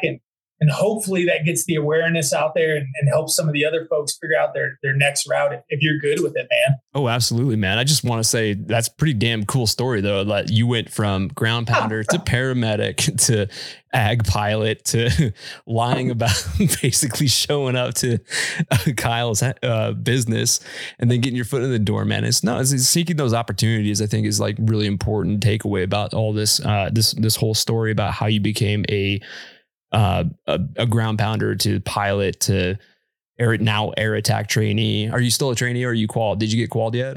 Nope. Still a trainee and happy to be one, man. We flew our ass off the last couple of days, just short of 8 hours today. And, so, I think 116 days on the road this year. This fire season has not been great for trainees. I don't care what role you're in. It's been a slow season, which is good. The taxpayers need to get a win every once in a while.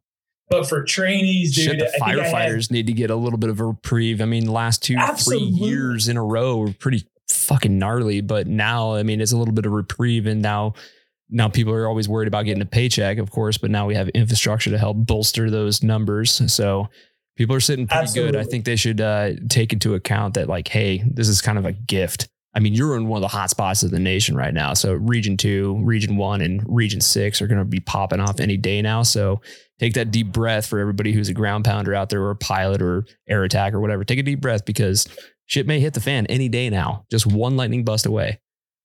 Yeah, I mean, I think we ended up with 50 starts up here and spread out all over Region 1 I'm up around Kalispell, but I think it went all the way down into the Flathead, and it's everywhere, man. It really sprung up today. And so, yeah, man, some of I reached out to some of the folks, some of the other tanker pilots, and kind of came up with a list of some stuff that we run into. And so I apologize. I got to look at my notes though, but.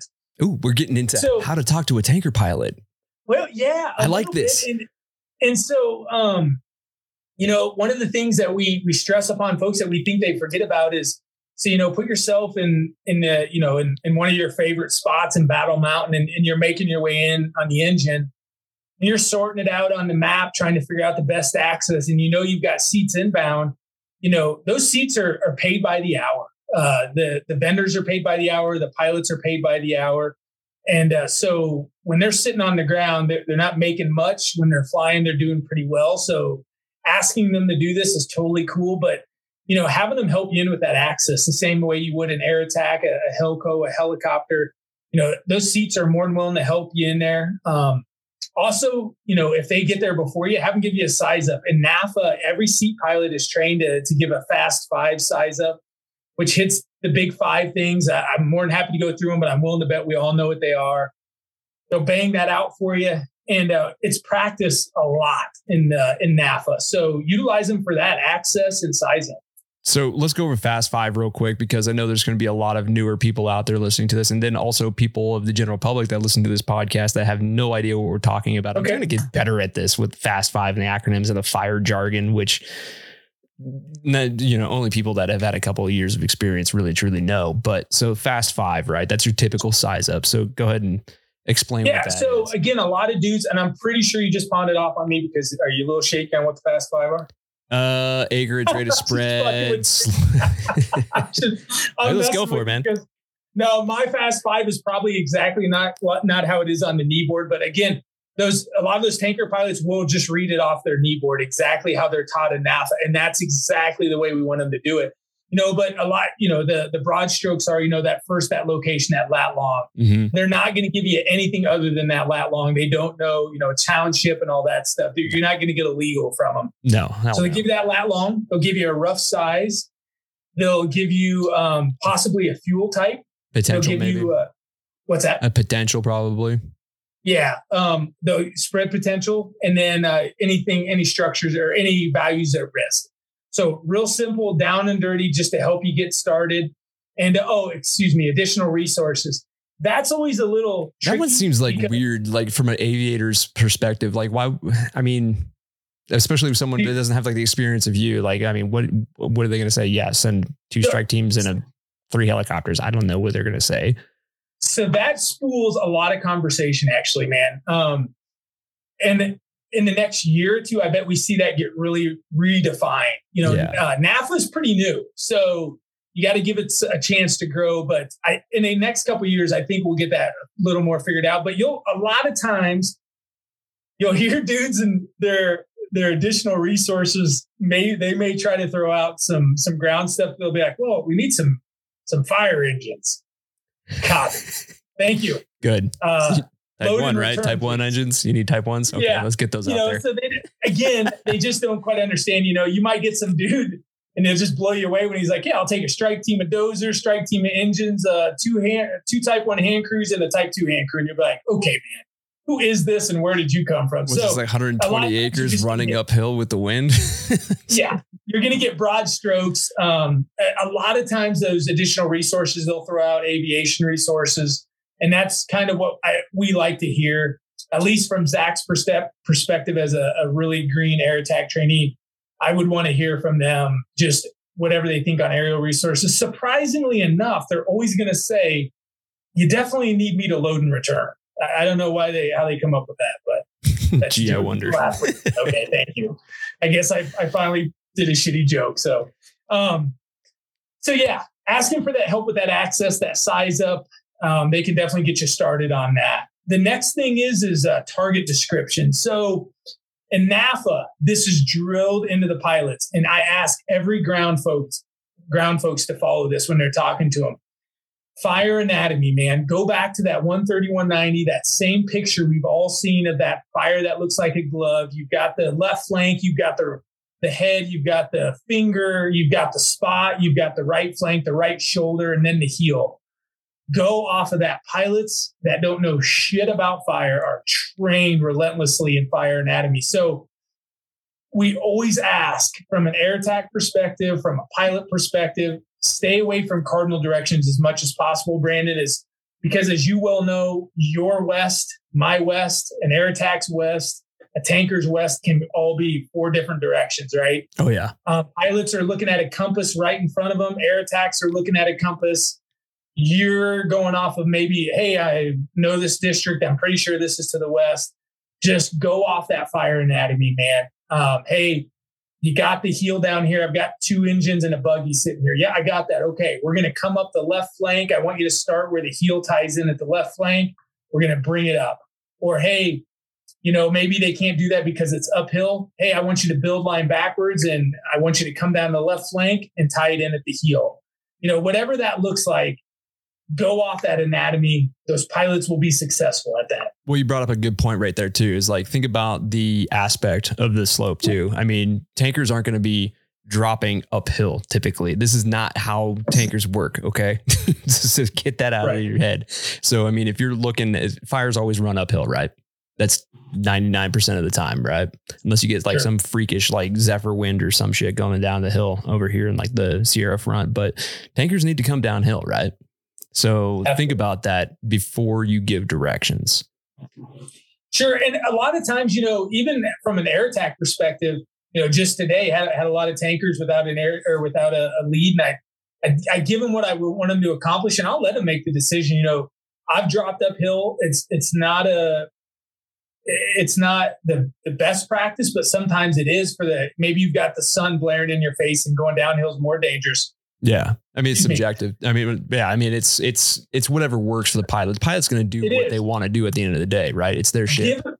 Give them the direction, Brando. Like tell them, hey, this is what I want you to do. And then they'll make that decision. That's their wheelhouse up there. And so, go off that fire anatomy. That'll make everyone's lives so much easier. The other thing is strobes, mirrors, and paneling. So again, those of us, you think about it, we're all familiar with working with helicopters, have tons of time doing it. Most folks don't know much about working with fixed wing, and that's okay. Strobes obviously have been a game changer for us in aviation, and strobes can work good when you're dealing with an air attack. Strobes can work great when you're dealing with a tanker. So keep them if you got them. No problem there. Just know helicopters, they work great. Tankers, they work a little, not as great. Air attacks, they work even less because helicopters are 500 feet and below usually. Tankers are 1,000 feet above them.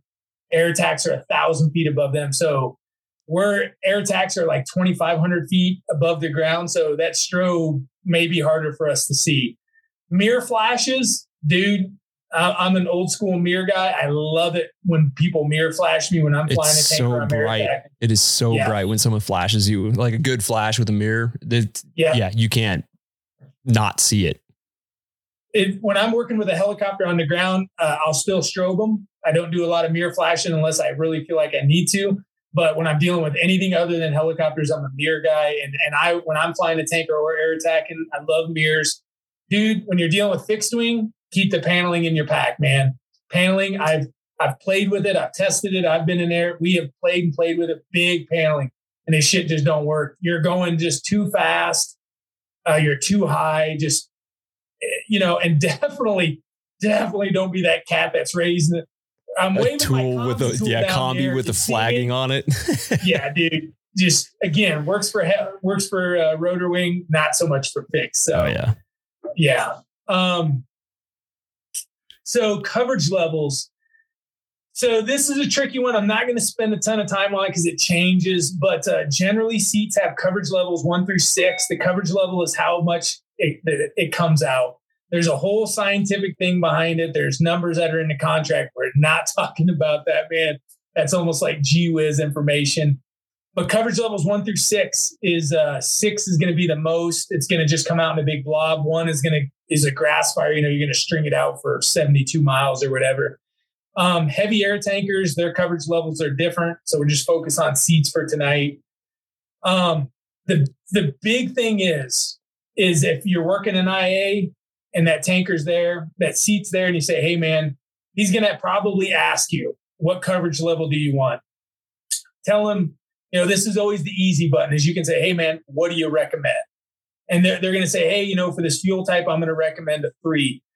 Well, that's a double-edged sword.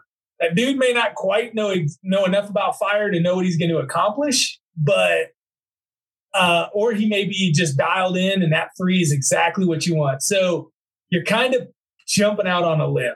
But that's going to be your best resource if you don't understand coverage level. And there's 3 different gates on different seats, and their coverage levels are actually different. So what I give you from my airplane is going to be different than what a different vendor with a different gate. So don't get too hung up on it. The reason I bring this up is, again, feel free to ask that pilot for his recommendation. But you may hear him tell you, hey, I'm going to give you a coverage level 3. And you can chase that if you want. You can go down that rabbit hole and have him explain it to you over the air. Or maybe you've been lucky enough to listen to this podcast and be like, copy coverage level 3, send it. It's up to you, however you choose. Again, that pilot, I guarantee he's probably making, $500 an hour to circle up there. So he's going to be more than willing to talk to you about coverage levels. So, copy that. Yeah. I got a question for you. So, send it, man. Old mentor of mine, especially,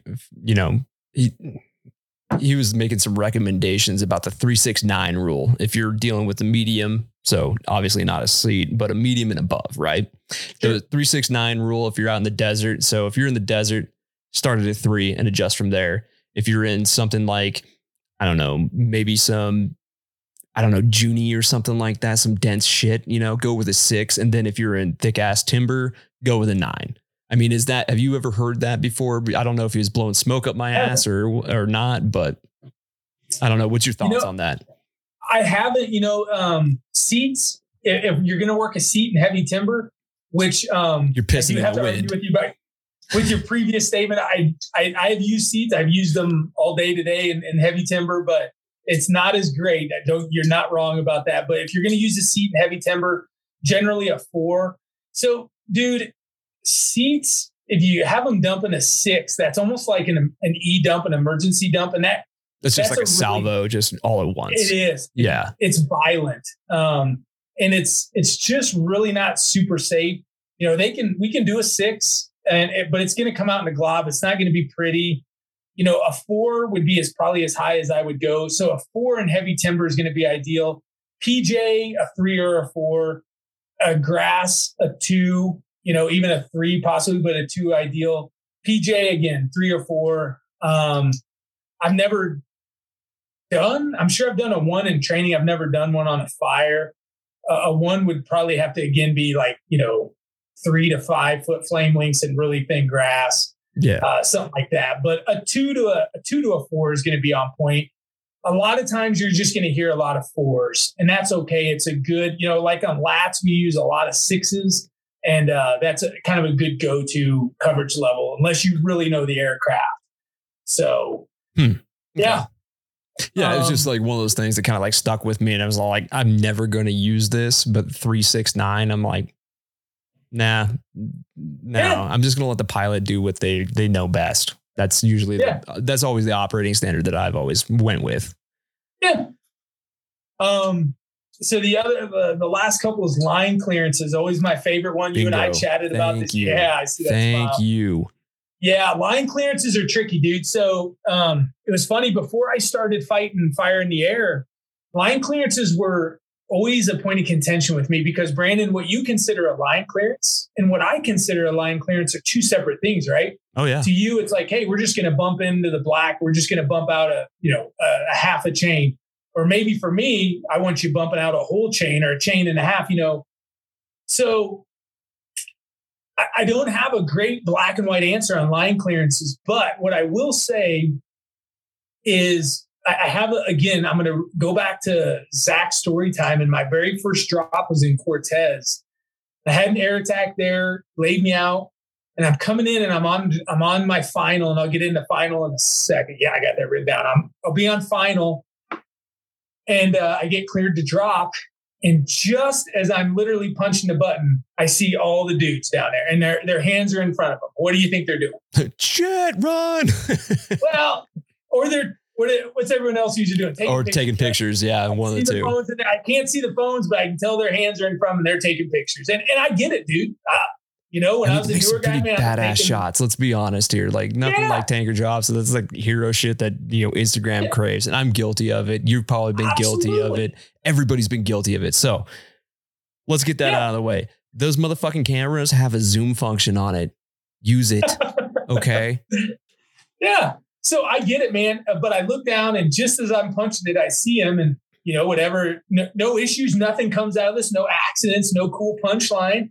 But bro,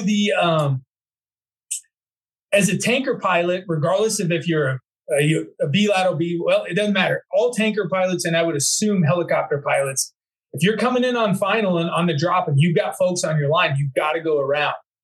And you think for that Cortez fire I had, it was myself and my number one pilot in an air attack. Yeah. So if I have to go, what's that? You're doing IA. Yeah. But if I have to go around, no big deal. Now take it to Zach's world today, where I've got 4 tankers and 2 helicopters all in the orbit, and I have an airplane that has to go around. Dude, that I may have an airplane short on fuel that now I have to jettison him somewhere, or I have to, get him down sooner and break up the rotation.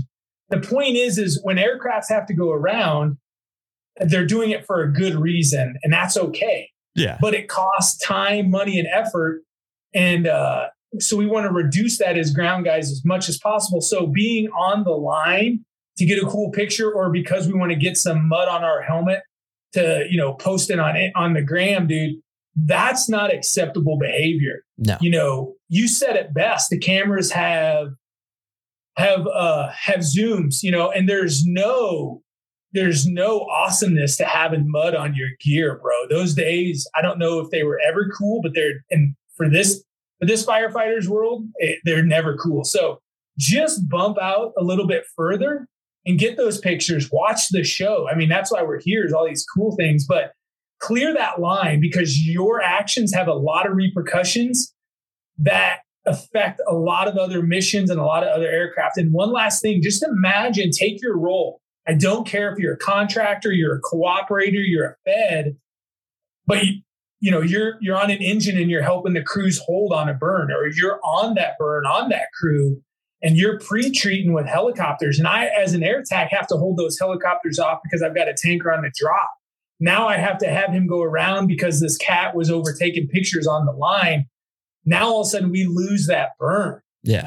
So dude, our actions have a lot of repercussions. And I know all of us out there know that. And I'm sorry I'm getting on a little soapbox, but clear that line, guys.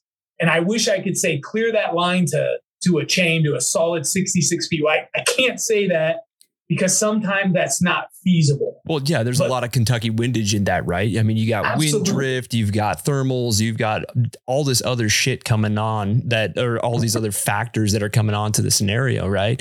I mean, a chain may not be enough, or hell, even the winds could be just blowing so hard crosswind that you completely miss a drop.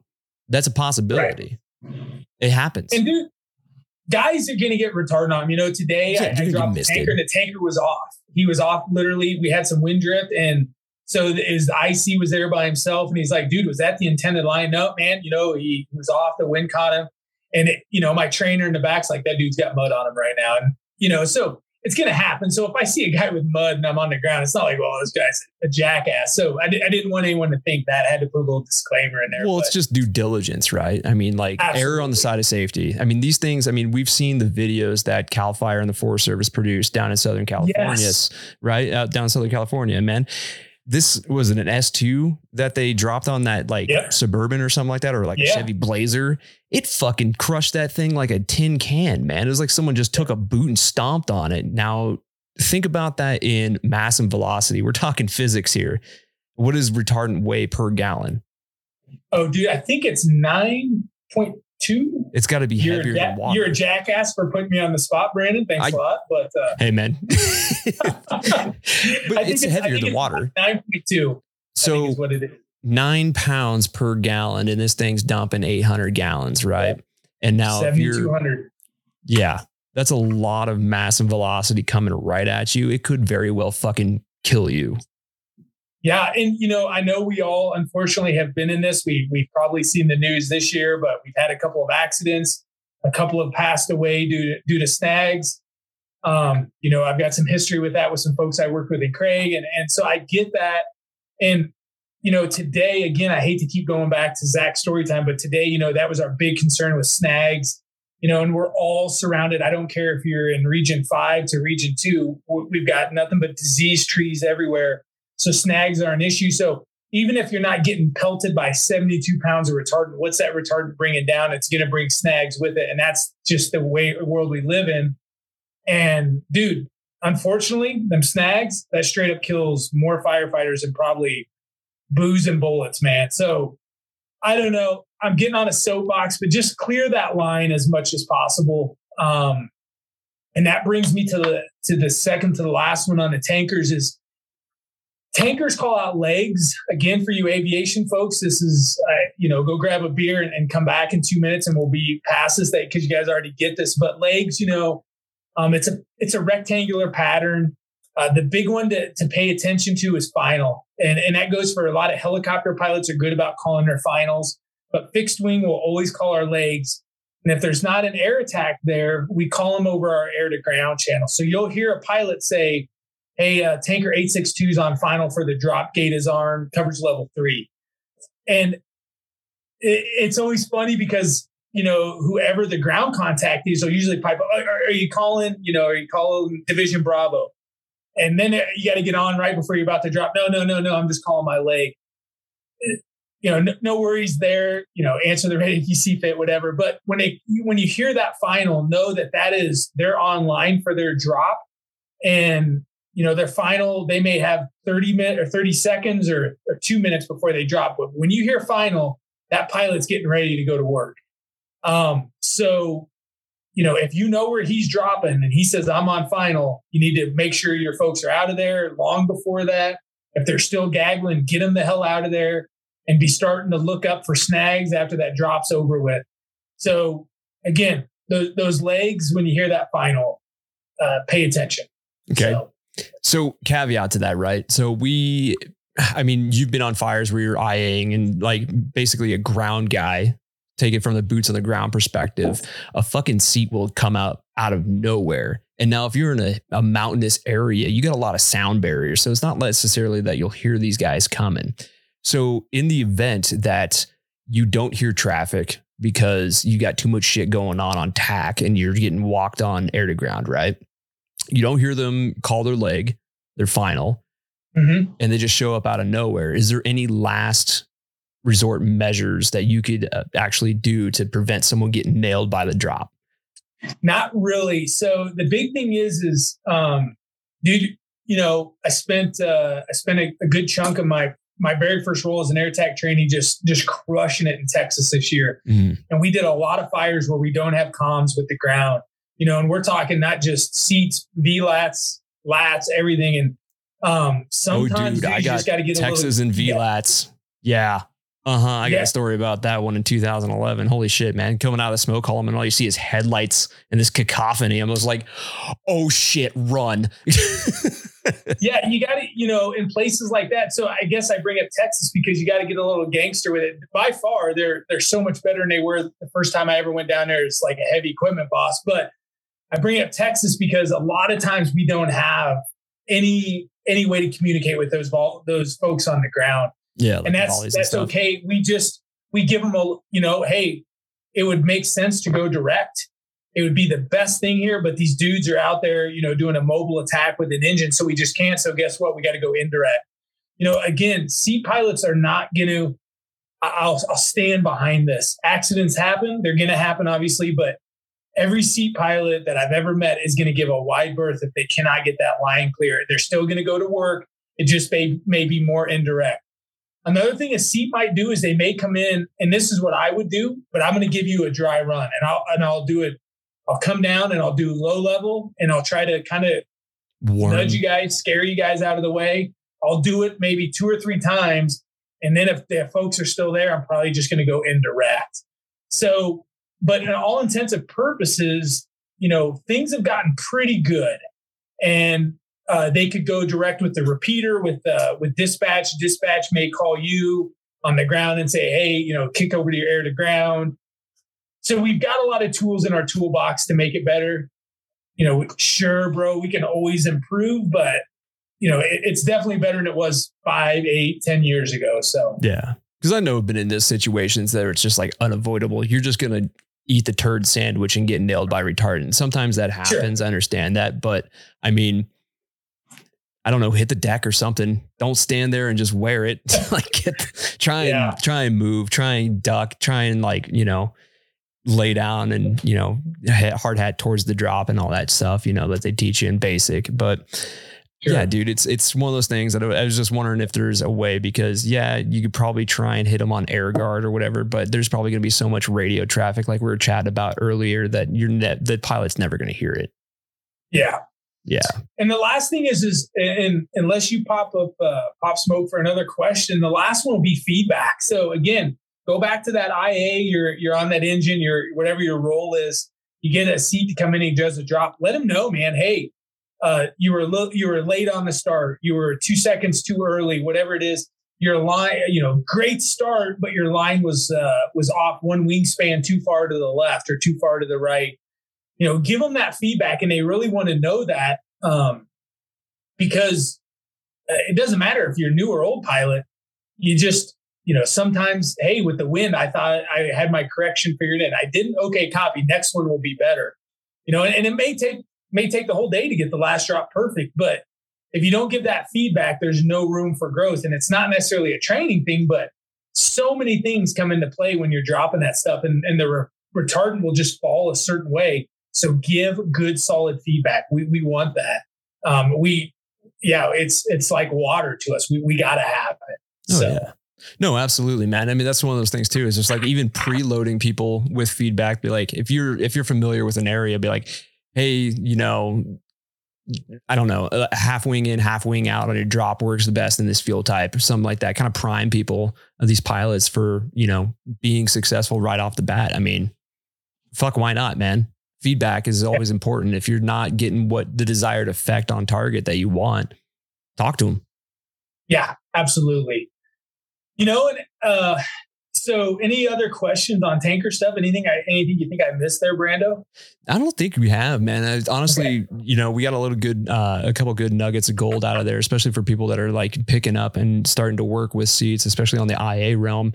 I think one topic that we didn't really cover is like working with air attack and getting the best. I got it in front of me, man. I just didn't want to jump to a new topic unless we were ready. But if something comes to you, man, you won't mess me up. Jump in there if you got a question about seats. But yeah, so the air attack stuff, so a couple of things that I didn't even understand is when we're dealing with an air attack, the last 2 or 3 years as overhead, I got the experience of working with them. When I was just on the crew or digging or whatever, man, I didn't pay attention. You just heard them on the radio and thought they were some mystical figure up there. But an air attack can be in a fixed wing. It can be in a helicopter. Just like a Helco can be in a helicopter, or it can even be in a fixed wing. Those are that just one of their qualifications. And the best way to explain to me is, a task force can be in a pickup, a UTV, or in an engine. It doesn't matter. It's just a mode of transportation. So if you hear me as an air attack up there and you see a helicopter flying above you, don't keep looking for a fixed wing turbo commander up there. I'm the cat right above you in the A-star, so wanted to put that out there.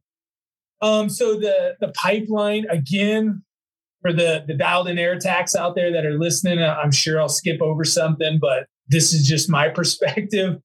But the pipeline is you got to have your division, you got to, or an IC3. You can have both, obviously, but you have to have one or the other. You got to get that ride along in. So going up, and the reason behind that ride along is it's kind of simple. A, to make sure you want to do it, make sure it's something you're interested in. And then also, Brandon, making sure your bladder can handle, 4.5 hours up there, and make sure you don't get sick.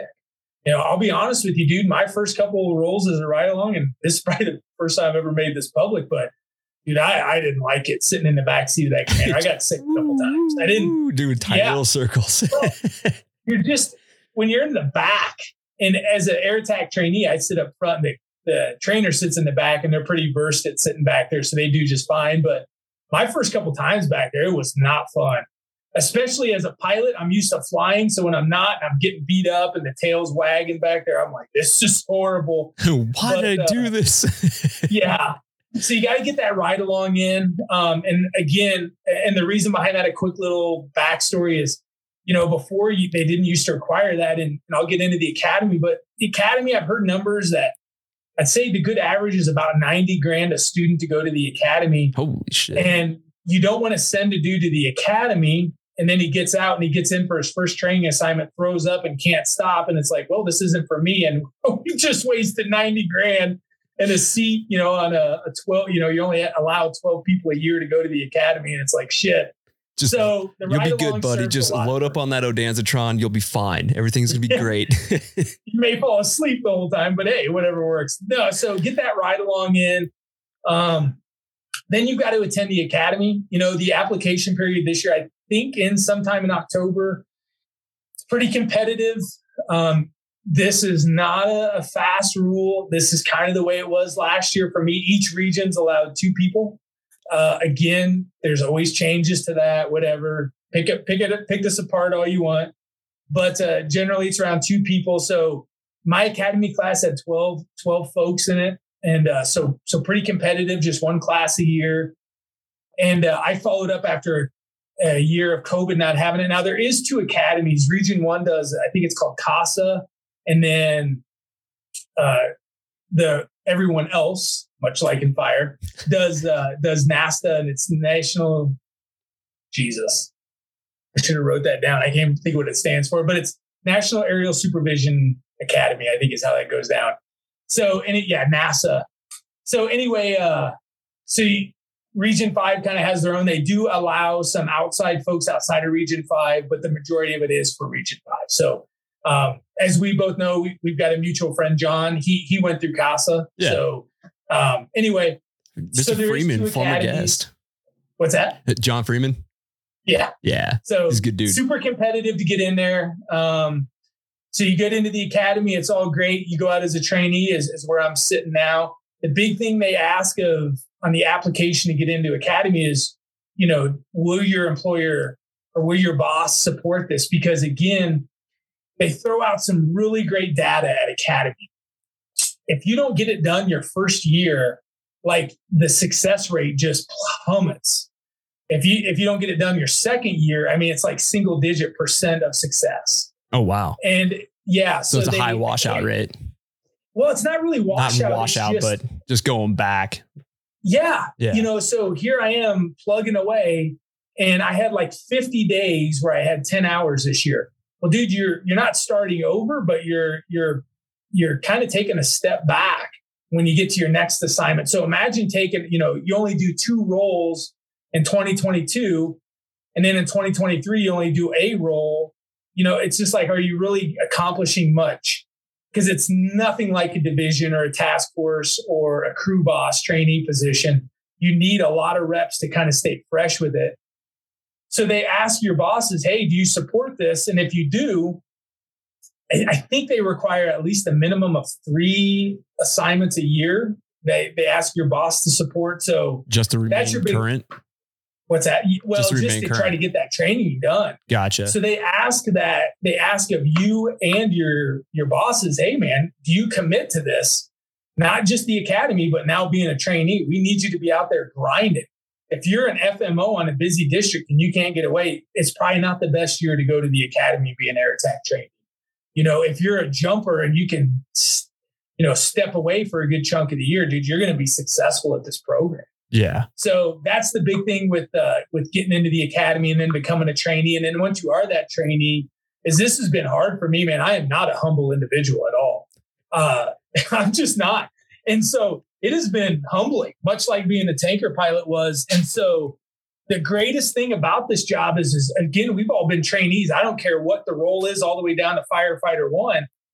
But you deal with different trainers and they have, hey, I want you to do it Zach's way. And then I'm done with them. They head over to you and you want them to do it your way.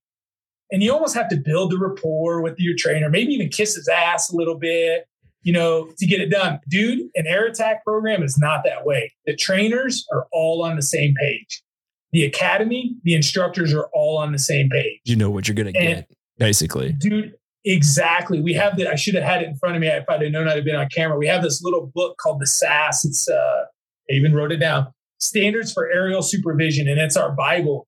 With the exception of it being the smallest writing in the world, that thing is next to perfect. And it almost is like, how can we as a federal agency come up with this? Because we seem to screw everything up. This is next to perfect. And in the SAS, it lays out down to the smallest thing to the biggest thing, scripts, everything. So again, you go to a trainer and that trainer's training off the SAS. You go to the academy, it's off the SAS.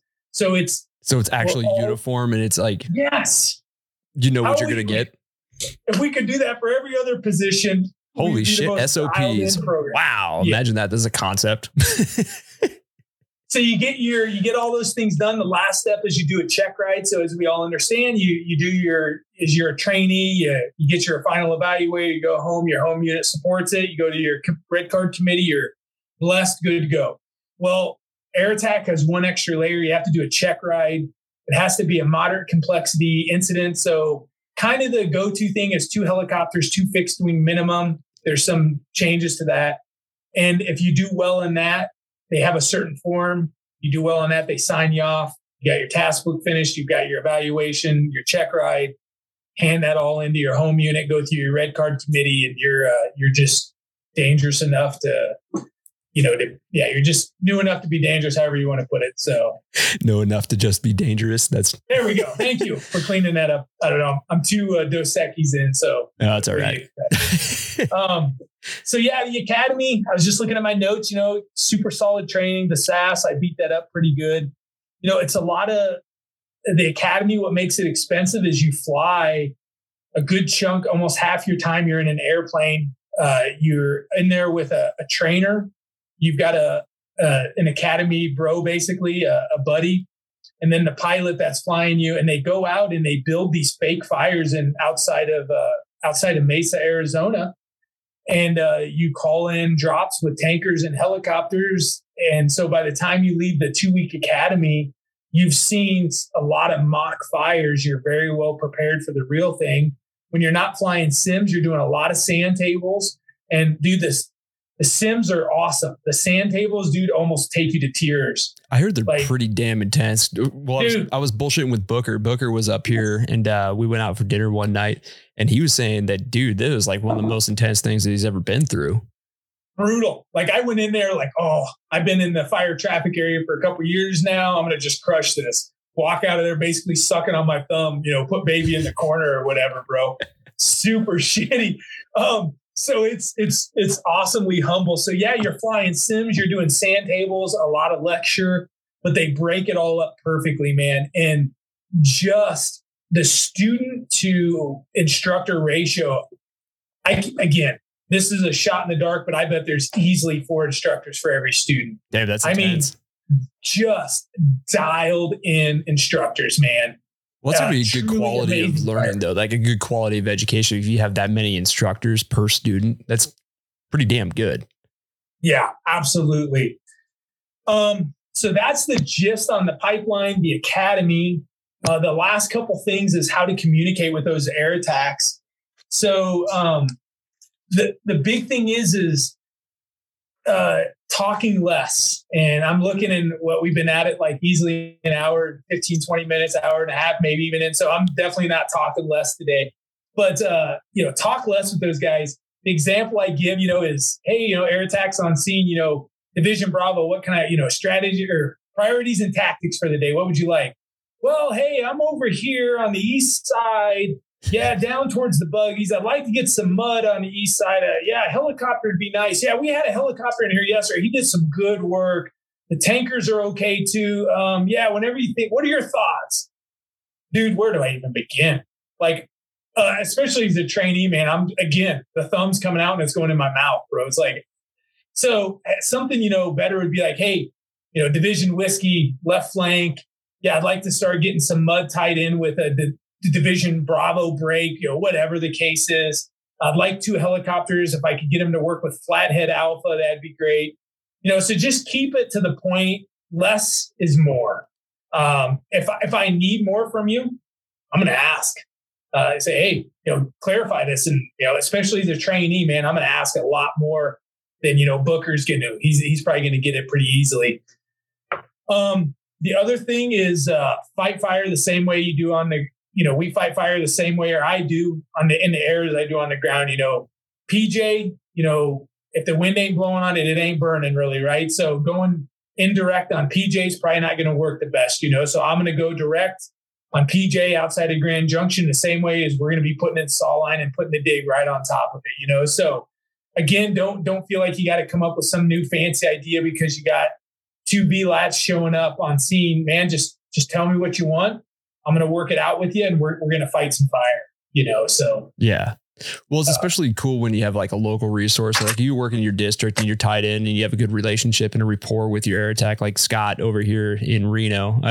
Scott Moron, is he retired now? Is he done, or is he still flying? I don't know that name, honestly, dude. Yeah. I know Booker. I've gotten the opportunity to fly under Booker, so that's cool. He's rad. But I don't know Scott. Yeah, I don't know if Scott's still there or not, or if he's doing his own thing now. But we had everybody in the district had a great relationship with him, and we trusted him too. So we had that rapport already. But that's local unit shit, right? So we'd give a lot of trust, be like, especially on an emergent incident. It's like, hey Scott, what do you see from up there? It's like, oh yeah, well this thing, and then Division Alpha is blowing out, and you got to put mud over here. I'm like, cool, trust you. Go to work. Here's the contact for Alpha Bravo or Alpha Zulu. Yeah. So it's different when you have that relationship, that trust level already built. But, I think that also getting feedback from the eyes in the sky too, that way you get a bigger picture of, say, if you're the IC of the incident, like, hey, what do you see up there? Like getting that conversation out of the way first. Like, what are our priorities? What do you see as our priorities? Because this is what I'm seeing, but keeping it concise. Sure. Yeah, so yeah, just that good comms with the air attack makes everyone's life easier. Again, less is more, and we'll just hit you up if we need some more info from you. But it's great stuff. The whole program as a whole, we're always, again, I had a couple of agenda items. We've hit most of them, but the other one is always to pump up that air attack program. If you've got an interest in it, reach out to the air attacks around you, reach out to your fixed wing ops specialist, hit them up. The recruitment is active. Again, if my mentors wouldn't have told me about it or wouldn't have hit me up, I would have never pursued it. And so we are always actively, like, I've got 2 or 3 guys that I'm constantly get that division done. And so we can get you up there. And so if you're interested in it, talk to your folks, and maybe it's 5 years out, and that's okay, because now we can, there's different ways we can help prepare you for that. So if air attack looks cool to you, and I promise you it's a killer job, and my little tiny world of experience with it, I love every minute of it. So nice. So here's a question for you, man. As far as like pilots and air attacks, is there pretty much a shortage of pilots and air attacks out there in general across the nation? So air attacks are super short. We talk about this all the time.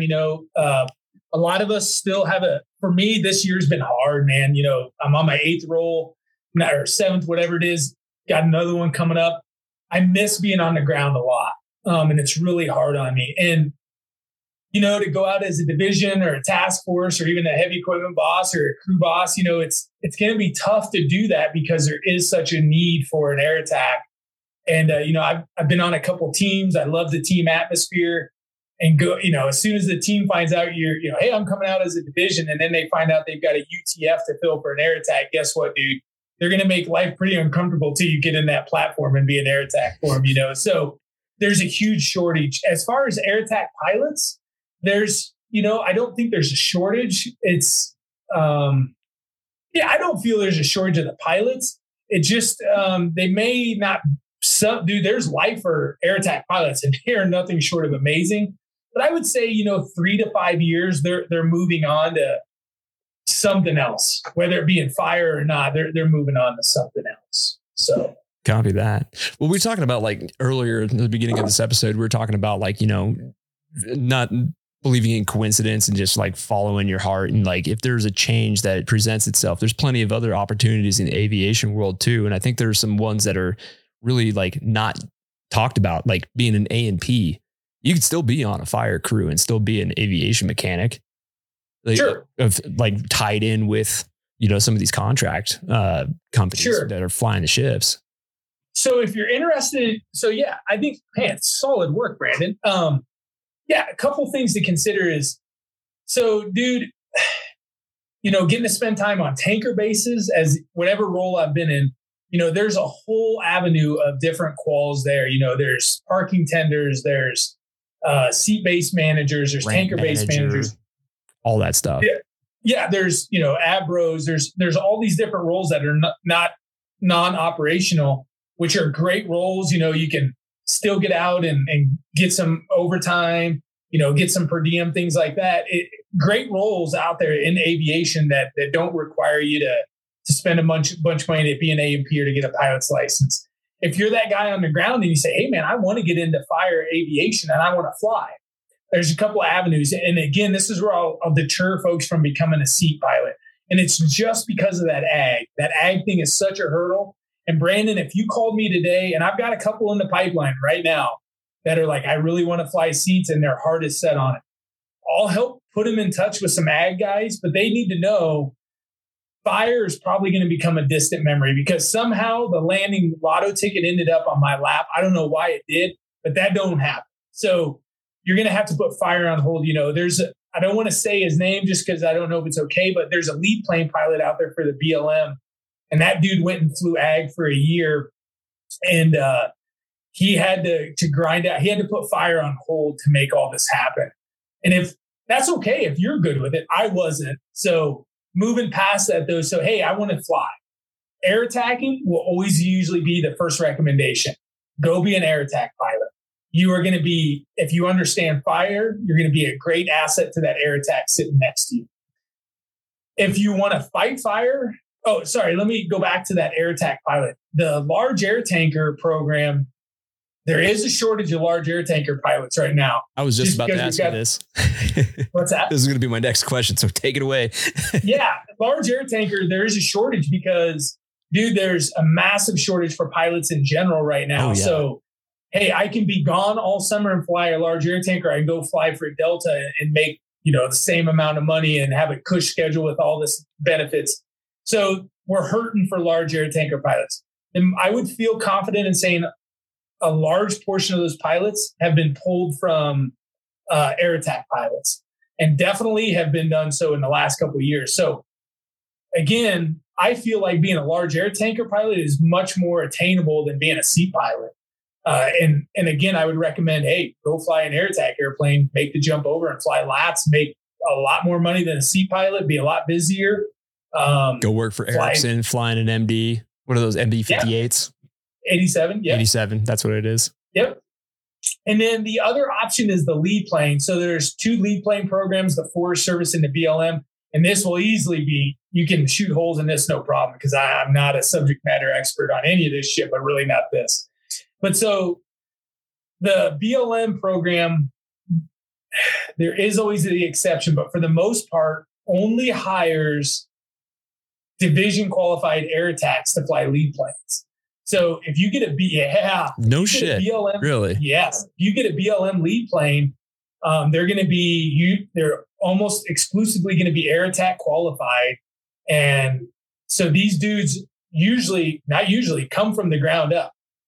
the majority of them all come from jumper ranks. The jumpers have a serious lockdown on this program.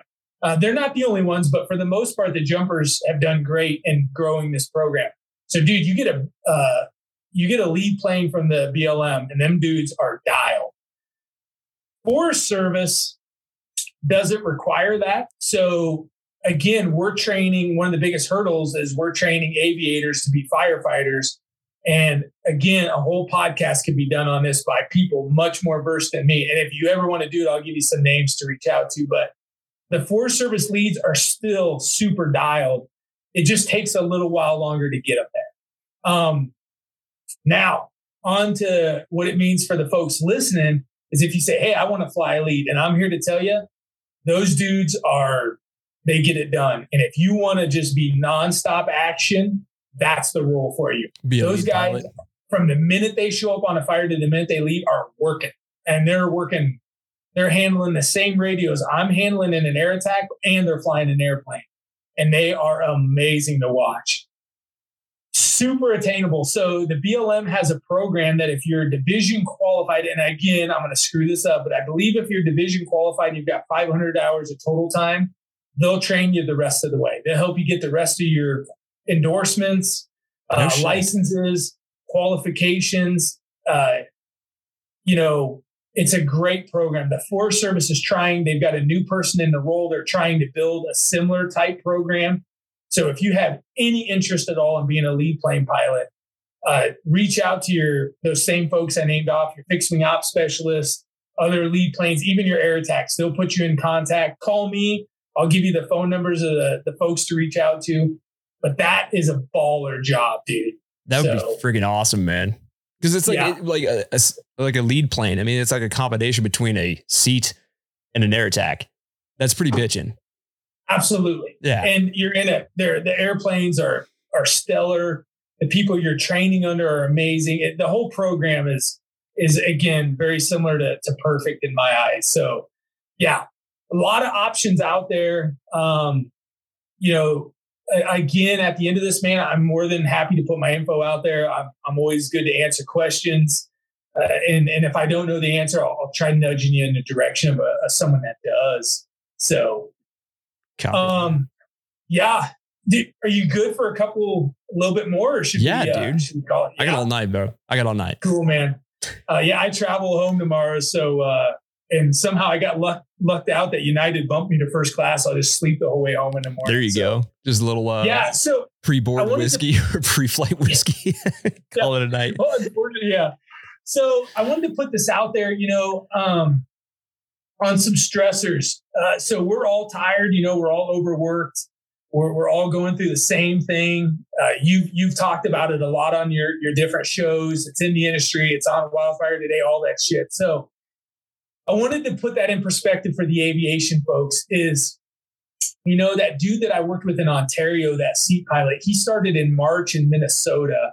And I think his contract ends mid-September. They'll probably extend him, I would assume, a couple weeks into October. Damn. So that guy has gone from March till October.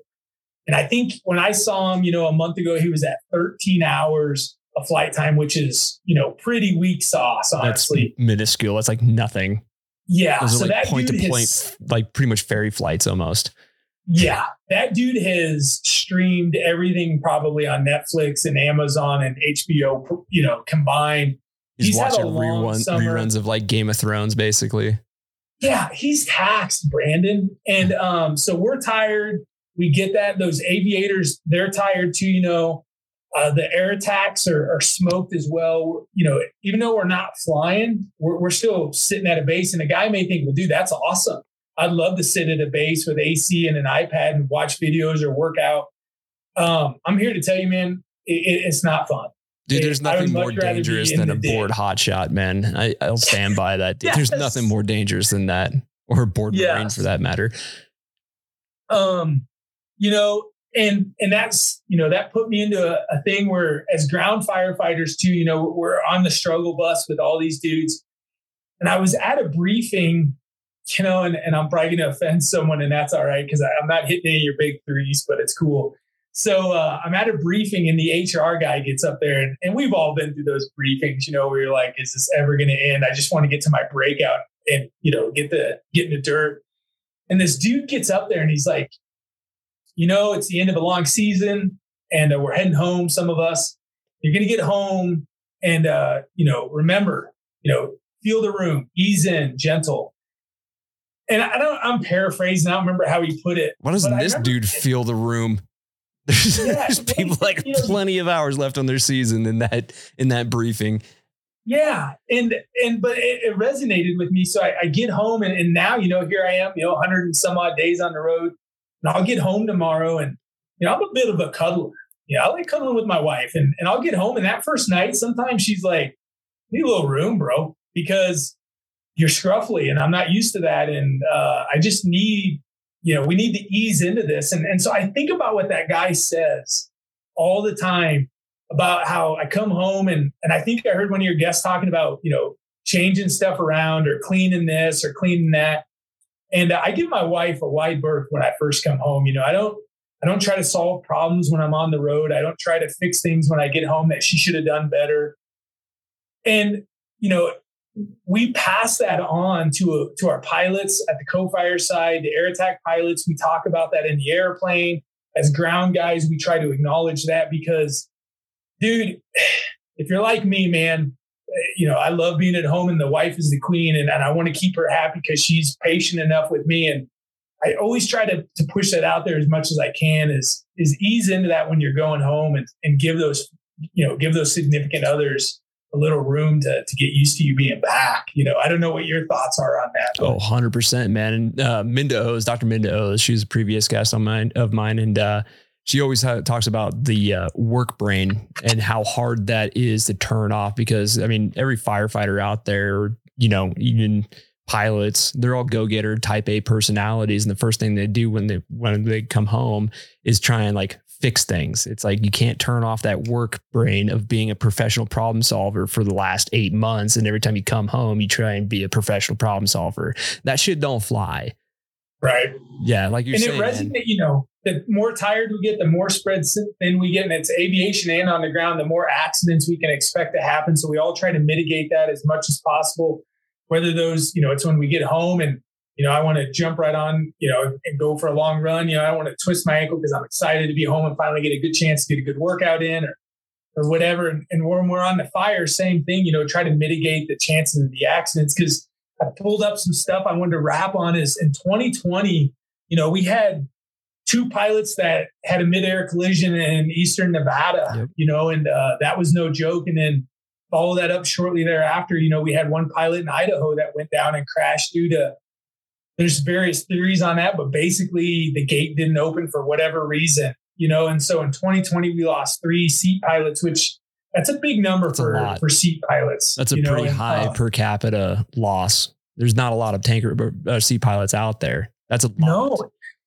Yeah. And then this year alone, the unfortunate accident of the Chinook going down, I believe is what it was. And the firefighters with the snags and then the folks that didn't have a fatality, but down on Calf Canyon.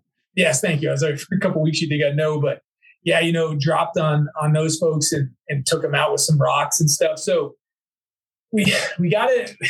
We all know it's dangerous, but for me, I forget it sometimes. And last year, we lost a pilot with co-fire and it was our first one we lost. And dude, I was very involved in that program. And that was the one thing that when you and I chatted that I wanted to make sure I got to touch on because, it's fun. We laugh, joke. I get a chance to do humble brags about Zach.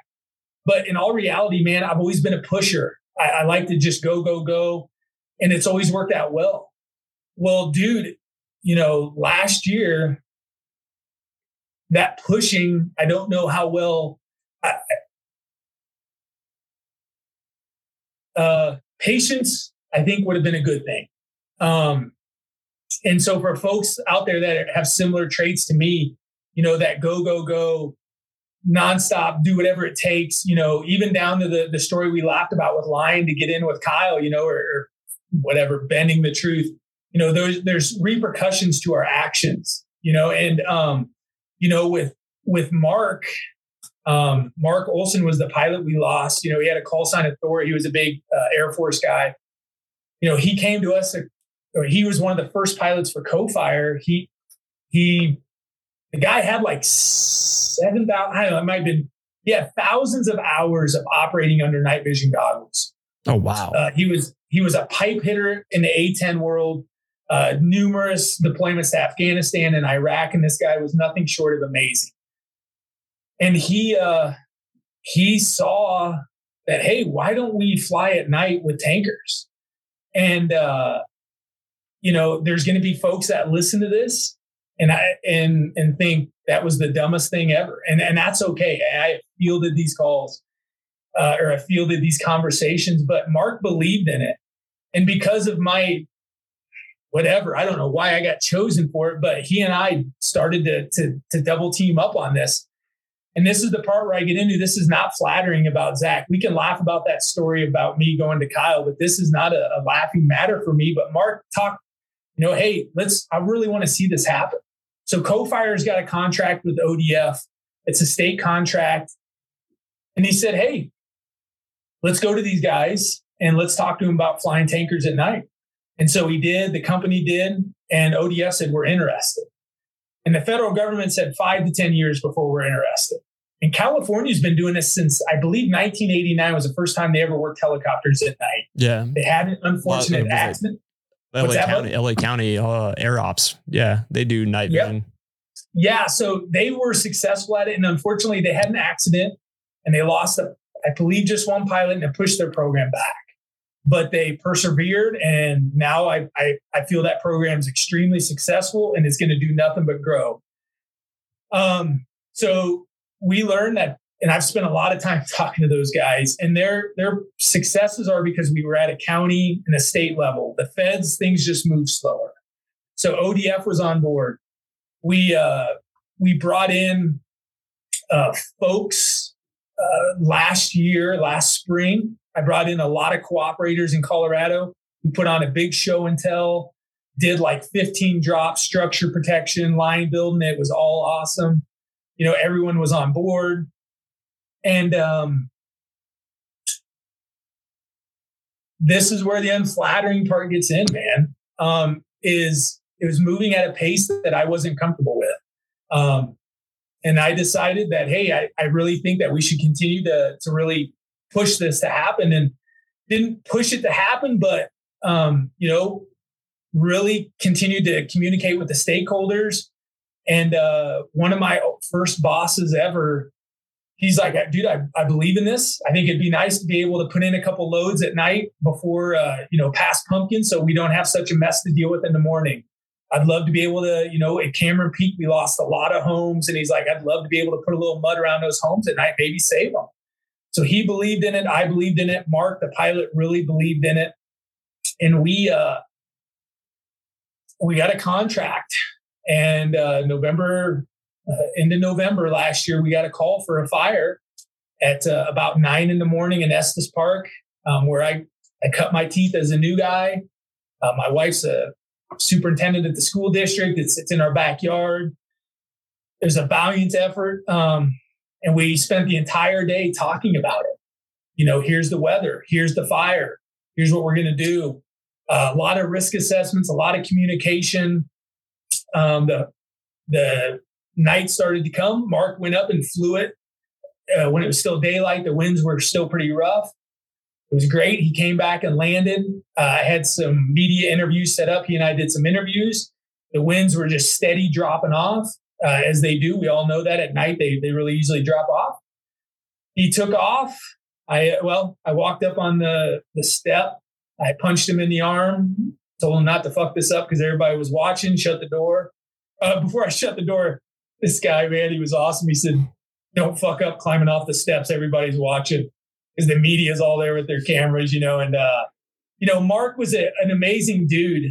He always said, Zach, you only get so many heartbeats in life. So why would I want to be in a hurry to get anywhere? Because I'm just going to use up those heartbeats.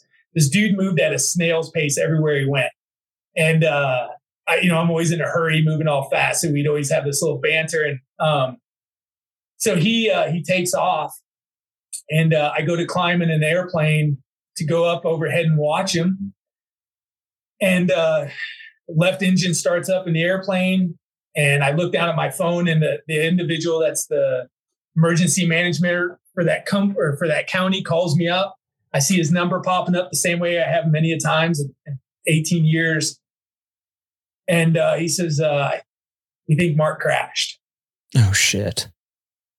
And I'll be honest with you, man, every time I see that number, that name pop up on my phone, it'll never look the same, right? You go through that and it changes you. And again, throughout this, I'm going to say the same thing as remember, our actions have repercussions.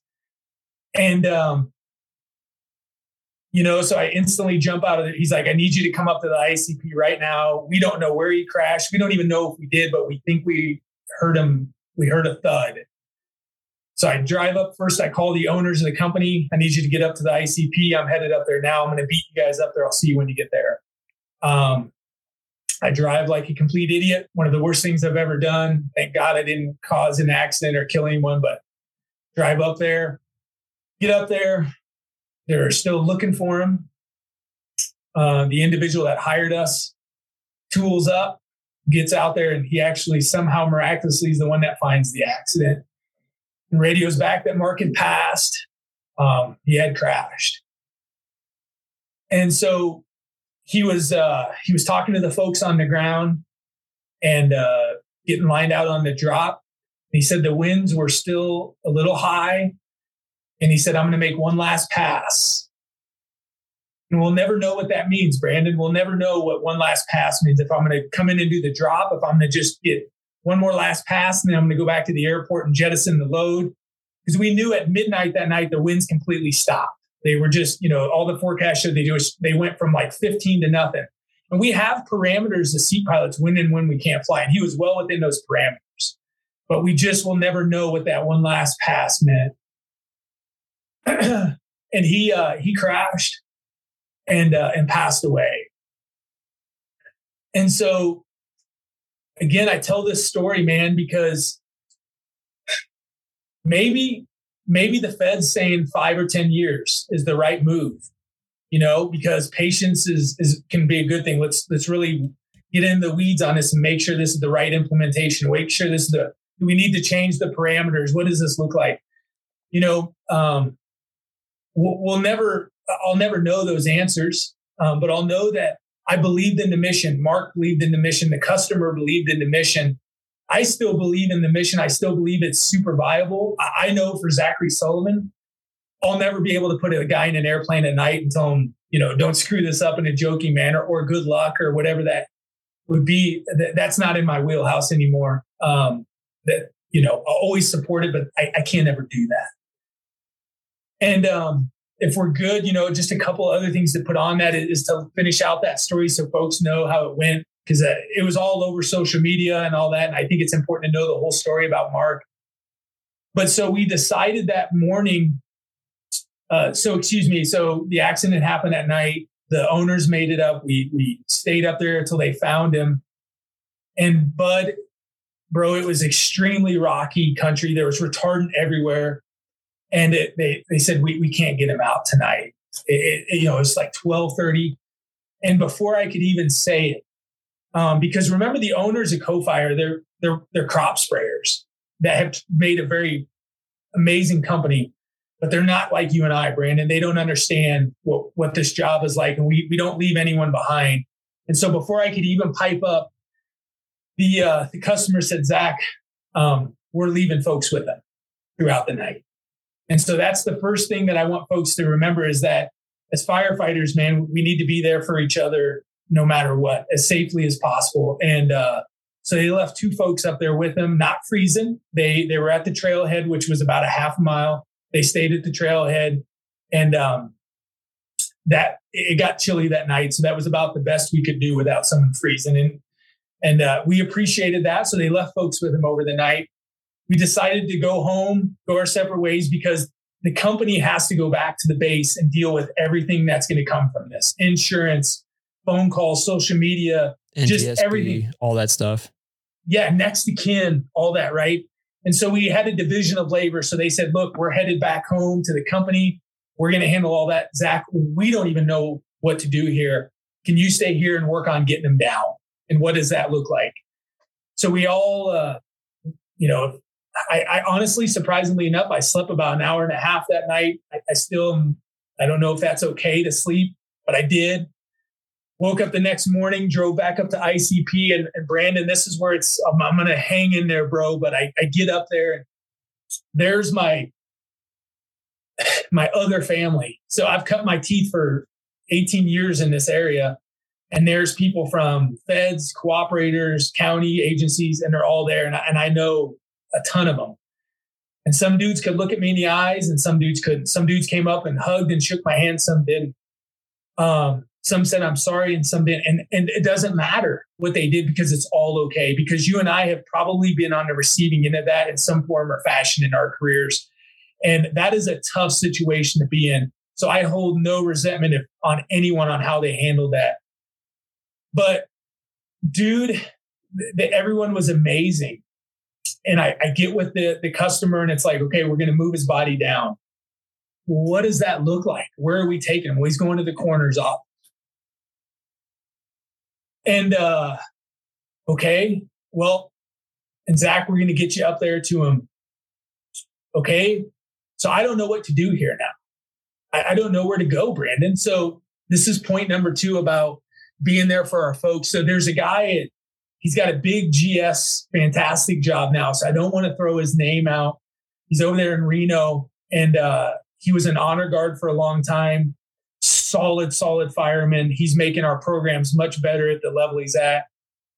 I call him up, man. He's been a big mentor. And I said, Jeremy, I don't know what to do here. And stand by. I got you, man. I'm going to hang up. I'm going to get you some answers here pretty quick. Dude, I'm not bullshitting you. Inside of like 5 minutes, my phone's blowing up from Fallen Firefighters Foundation, Honor Guard folks, reaching out saying, hey, Zach, man, we're going to get some folks up there to help get his body down, and then more to come. And this is where it really starts to come together is next thing I know, Jeremy shows up, or he calls me. Sorry, man, I'm just trying to sort through some shit here. So he calls and he's like, hey, man, I'll see you in a few hours. What do you mean in a few hours? Yeah, inbound, man. I'll see you in a bit. So Jeremy tools up, man, and from Reno to Loveland, he's there inside of just a handful of hours. And he shows up the next morning, and he's got another fixed wing. He's got another person in aviation that I didn't know very well, and she's with him. And they didn't leave my side for 6 days. Basically, they only left my side when I asked them to. And dude, they were there and they're helping me handle everything. Dude, it doesn't matter if you're a contractor, if you're a Fed, if you're a cooperator.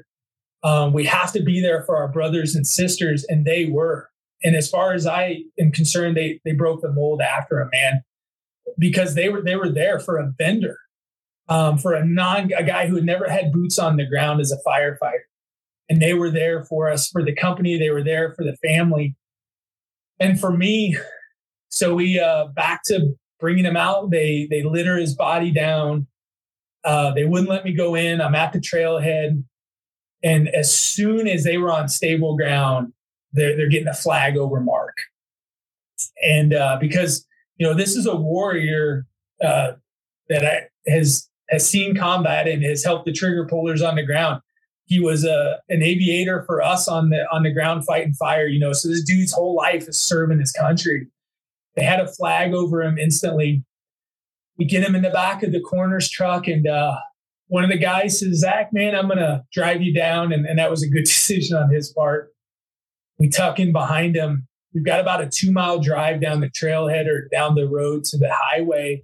We get down there, Brandon, and there sits like 12 agency cooperator vehicles lined up. Dude, this is in like an hour and a half. in the rural mountains of Colorado. And they managed to pull all these people together in such a short time. And I don't even know how they could do that. So we start making the progression to Fort Collins. And we're on our way down, man. And the fire station that I first showed up at 18 years previous to look for that part-time job, there's the first group of responders caked up, saluting, standing there, civilians mixed in with them. And that continued on all the way through Loveland, Fort Collins, to the coroner's office. We get to the coroner's office, and there's an impromptu color guard there.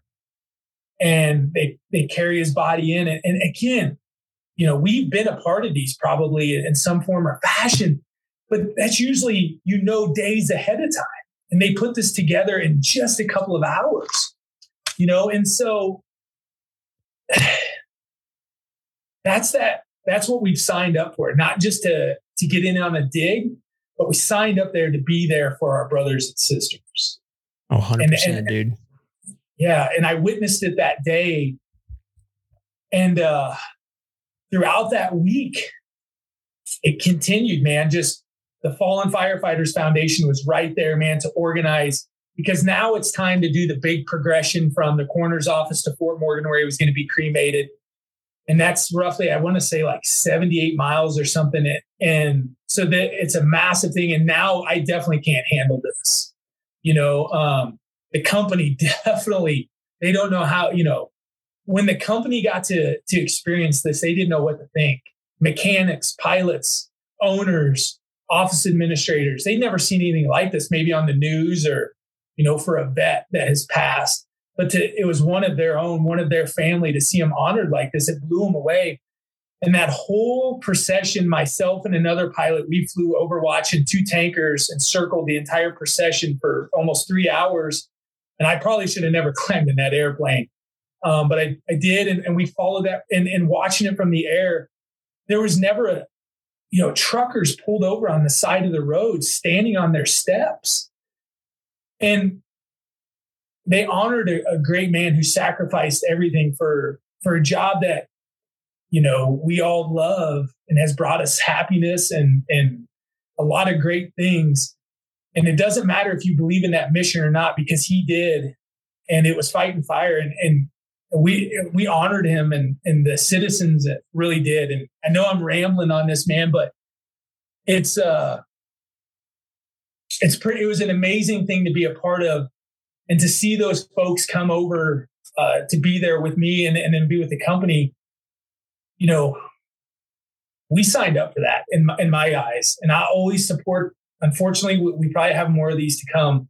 And I will always push aside the next assignment, the next vacation, to be there to play a role in that. Because to me, that's more important than almost being in on the dig or being on that saw or dropping a load of retardant, is being there for those fallen brothers and sisters. And that's the big thing I wanted to put out there to you is those folks came to us to help us, and they did a great job. And we know we need to remember that.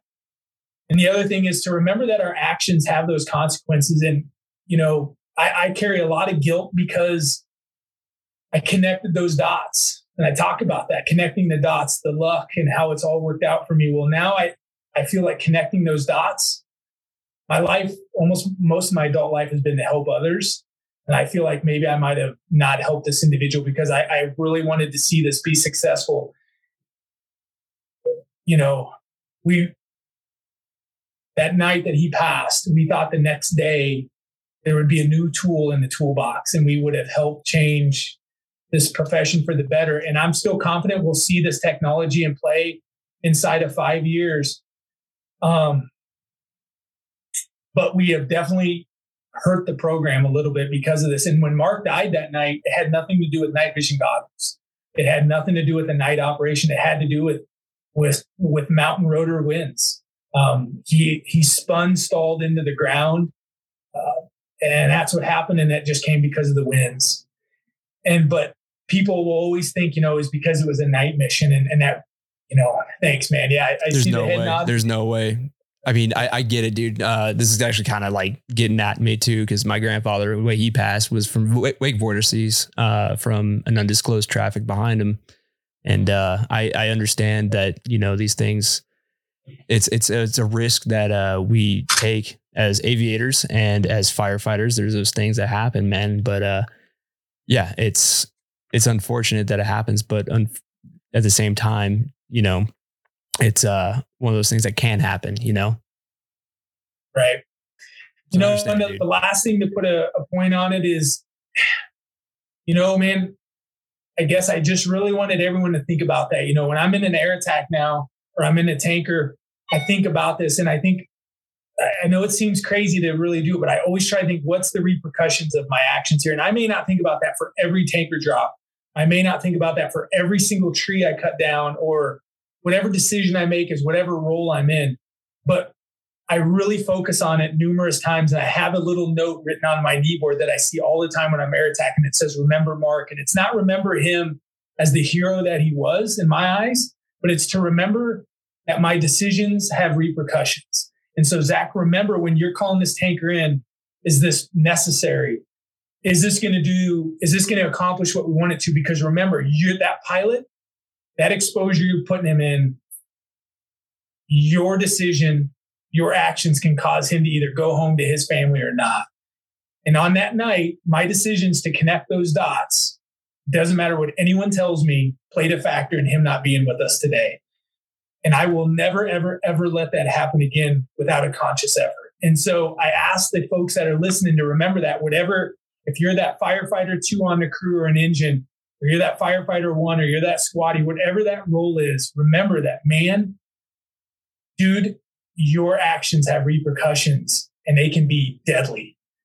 And so that's the big thing I wanted to put out there. And I know that was a long drawn out story and I apologize for that, but I think it's important that we all kind of reflect on that. So no, it is important that we reflect on that, man, because we get into this trap as risk takers, professional problem solving risk takers, right? We get into this trap to where we normalize risk. It happens all the time. It happens to everybody, man. And bringing it back to the funeral procession and the honor guard and all that stuff, man. Yeah, it seems like it's a very foreign thing, but it really makes you think about your actions, like you're saying, especially if you're hearing a story from when this funeral procession and this honor guard is kind of a foreign, far away subject, but when it's in your face, it's very fucking real. So I think that your story about Mark here definitely should drive home the importance of, you know, realizing what your actions, every action on the fire grounds, it always has consequences. Always. Yeah. So, you know, that was the big thing, how I kind of wanted to wrap it up with you, man. And I'm good with chatting more. That's kind of finally, I think you're going to get me to shut up unless you ask for more from me. But, you know, you said it best. I don't need to repeat it, but that's important to remember as leaders. You know, their lives are in our hands in some form or fashion, you know, so. Oh yeah. But it's best job real in the world, man. Just dangerous as fuck. See, there's that adrenaline junkie part. That's all of us though. Oh man. Well, man. Yeah. So, I guess we can end it on that. But before we go, I want to say thank you for being on the show. And it's not very often that you hear about a person who's been the ground pounder, worked his way up and got all these quals, became a paramedic, then he became a pilot, then he became an air attack. It's pretty impressive, man. That's a very unique story. And I just want to say thank you for sharing that experience and giving some little nuggets of gold to those folks listening to get into the same shoes that you are, hopefully, or something alternative, you know, alternate to that path. Right on, man. But before we go, hopefully it helps the next generation coming up. That's, you know, I love talking about fire and aviation, but that's the big thing, man, is hoping those dudes coming up are like, cool.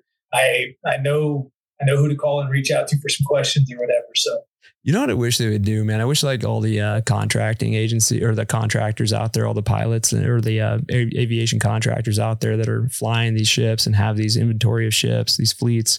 I wish they'd all just like band together and just like create like a trust fund for like a scholarship or something like that to get pilots in seats, man. That'd be fucking bitching, but that's probably a long shot. That's not the worst thing ever. I mean, we actively are trying on the co-fire side, trying to look for ground firefighters that want to do this. Just because it's, I don't know, they got the bottom of the barrel with me, but it's worked out pretty good. So they would like to see more of that. Unfortunately, like I said, it's pretty tough, but ground fires getting into lats, I think is very, very feasible. There we go. And definitely lead planes. That's even better. Yeah. Yeah. That sounds like way awesome. That sounds like super fun.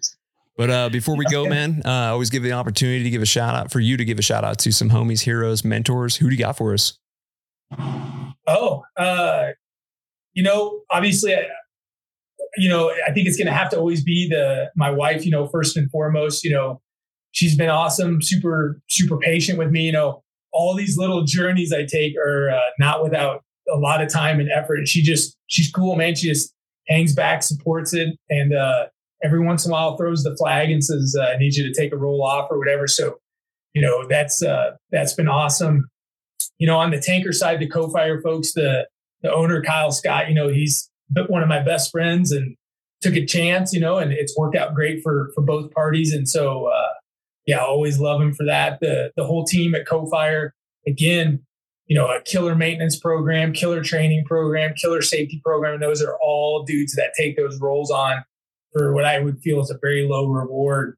So the Co-Fire team's super dialed. And then, getting into the air attack side, that's a journey I never, ever thought I would make.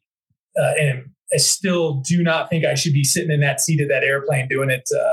There's much better people than me to be doing it. But, again, Isaac, I shared his name, my mentor for years. I owe all of it to him. Our fixed wing specialist in the region, all of those folks, without them, I wouldn't be here. They got me into the academy. So, yeah, it's, a lot of local EU guys. John Freeman's one. I know I can throw his name out there, but those dudes, I owe it all to those guys. So, I would say that's a long list and it could always be longer, but yeah, man. Oh yeah, man. Well, Zach, thank you so much for being on the show, man. And we'll catch you on the next one, dude. Thank you. Yeah. And are we good? I'll give you my contact at the end. You can throw it in the notes, or is that the best way to do it? Read it over. I would recommend putting it in the show notes because the last person that gave their phone number out on this show, they had to change their number. So okay. Noted. Dig it, bro. Yeah. Saving you from yourself here. Cool. Thanks, man. Oh man. Well, once again, dude, thank you so much for being on the show. I appreciate it. Right on, Brandon. Thanks, dude, for having me. Anytime. All right, ladies and gentlemen, there we go. Another episode of the Anchor Point Podcast is in the books with my good friend, Zach Sullivan. Zach, thank you so much for being on the show and sharing your experience. And it's pretty damn unique that you've done all these things, like all the way from the ground level, all the way to the eyes in the sky. And you've even flown these planes, these seats on active wildfires, man. It's pretty awesome. And I think that's a unique perspective of fire that should be shared. And thank you for sharing your tips and tricks on how to get into that path. So for all those aviators out there, take some notes, and I'll definitely drop Zach's contact information in the show notes. So be on the lookout for that if you have any questions. Other than that, hey man, once again, I want to thank you for sharing your own stories with your mental health experience. I know that's a big thing, and it's going to the tail end of the season. So I know a lot of people out there, they're looking towards the glide path to the end of the season. So just keep in mind that you've got friends out there and you've got resources available. And if you need anything, don't hesitate to hit up your friends, hit up me, hit up the Wildland Firefighter Foundation, and we'll get you pointed in the right direction. As for that, I hope everybody's doing well.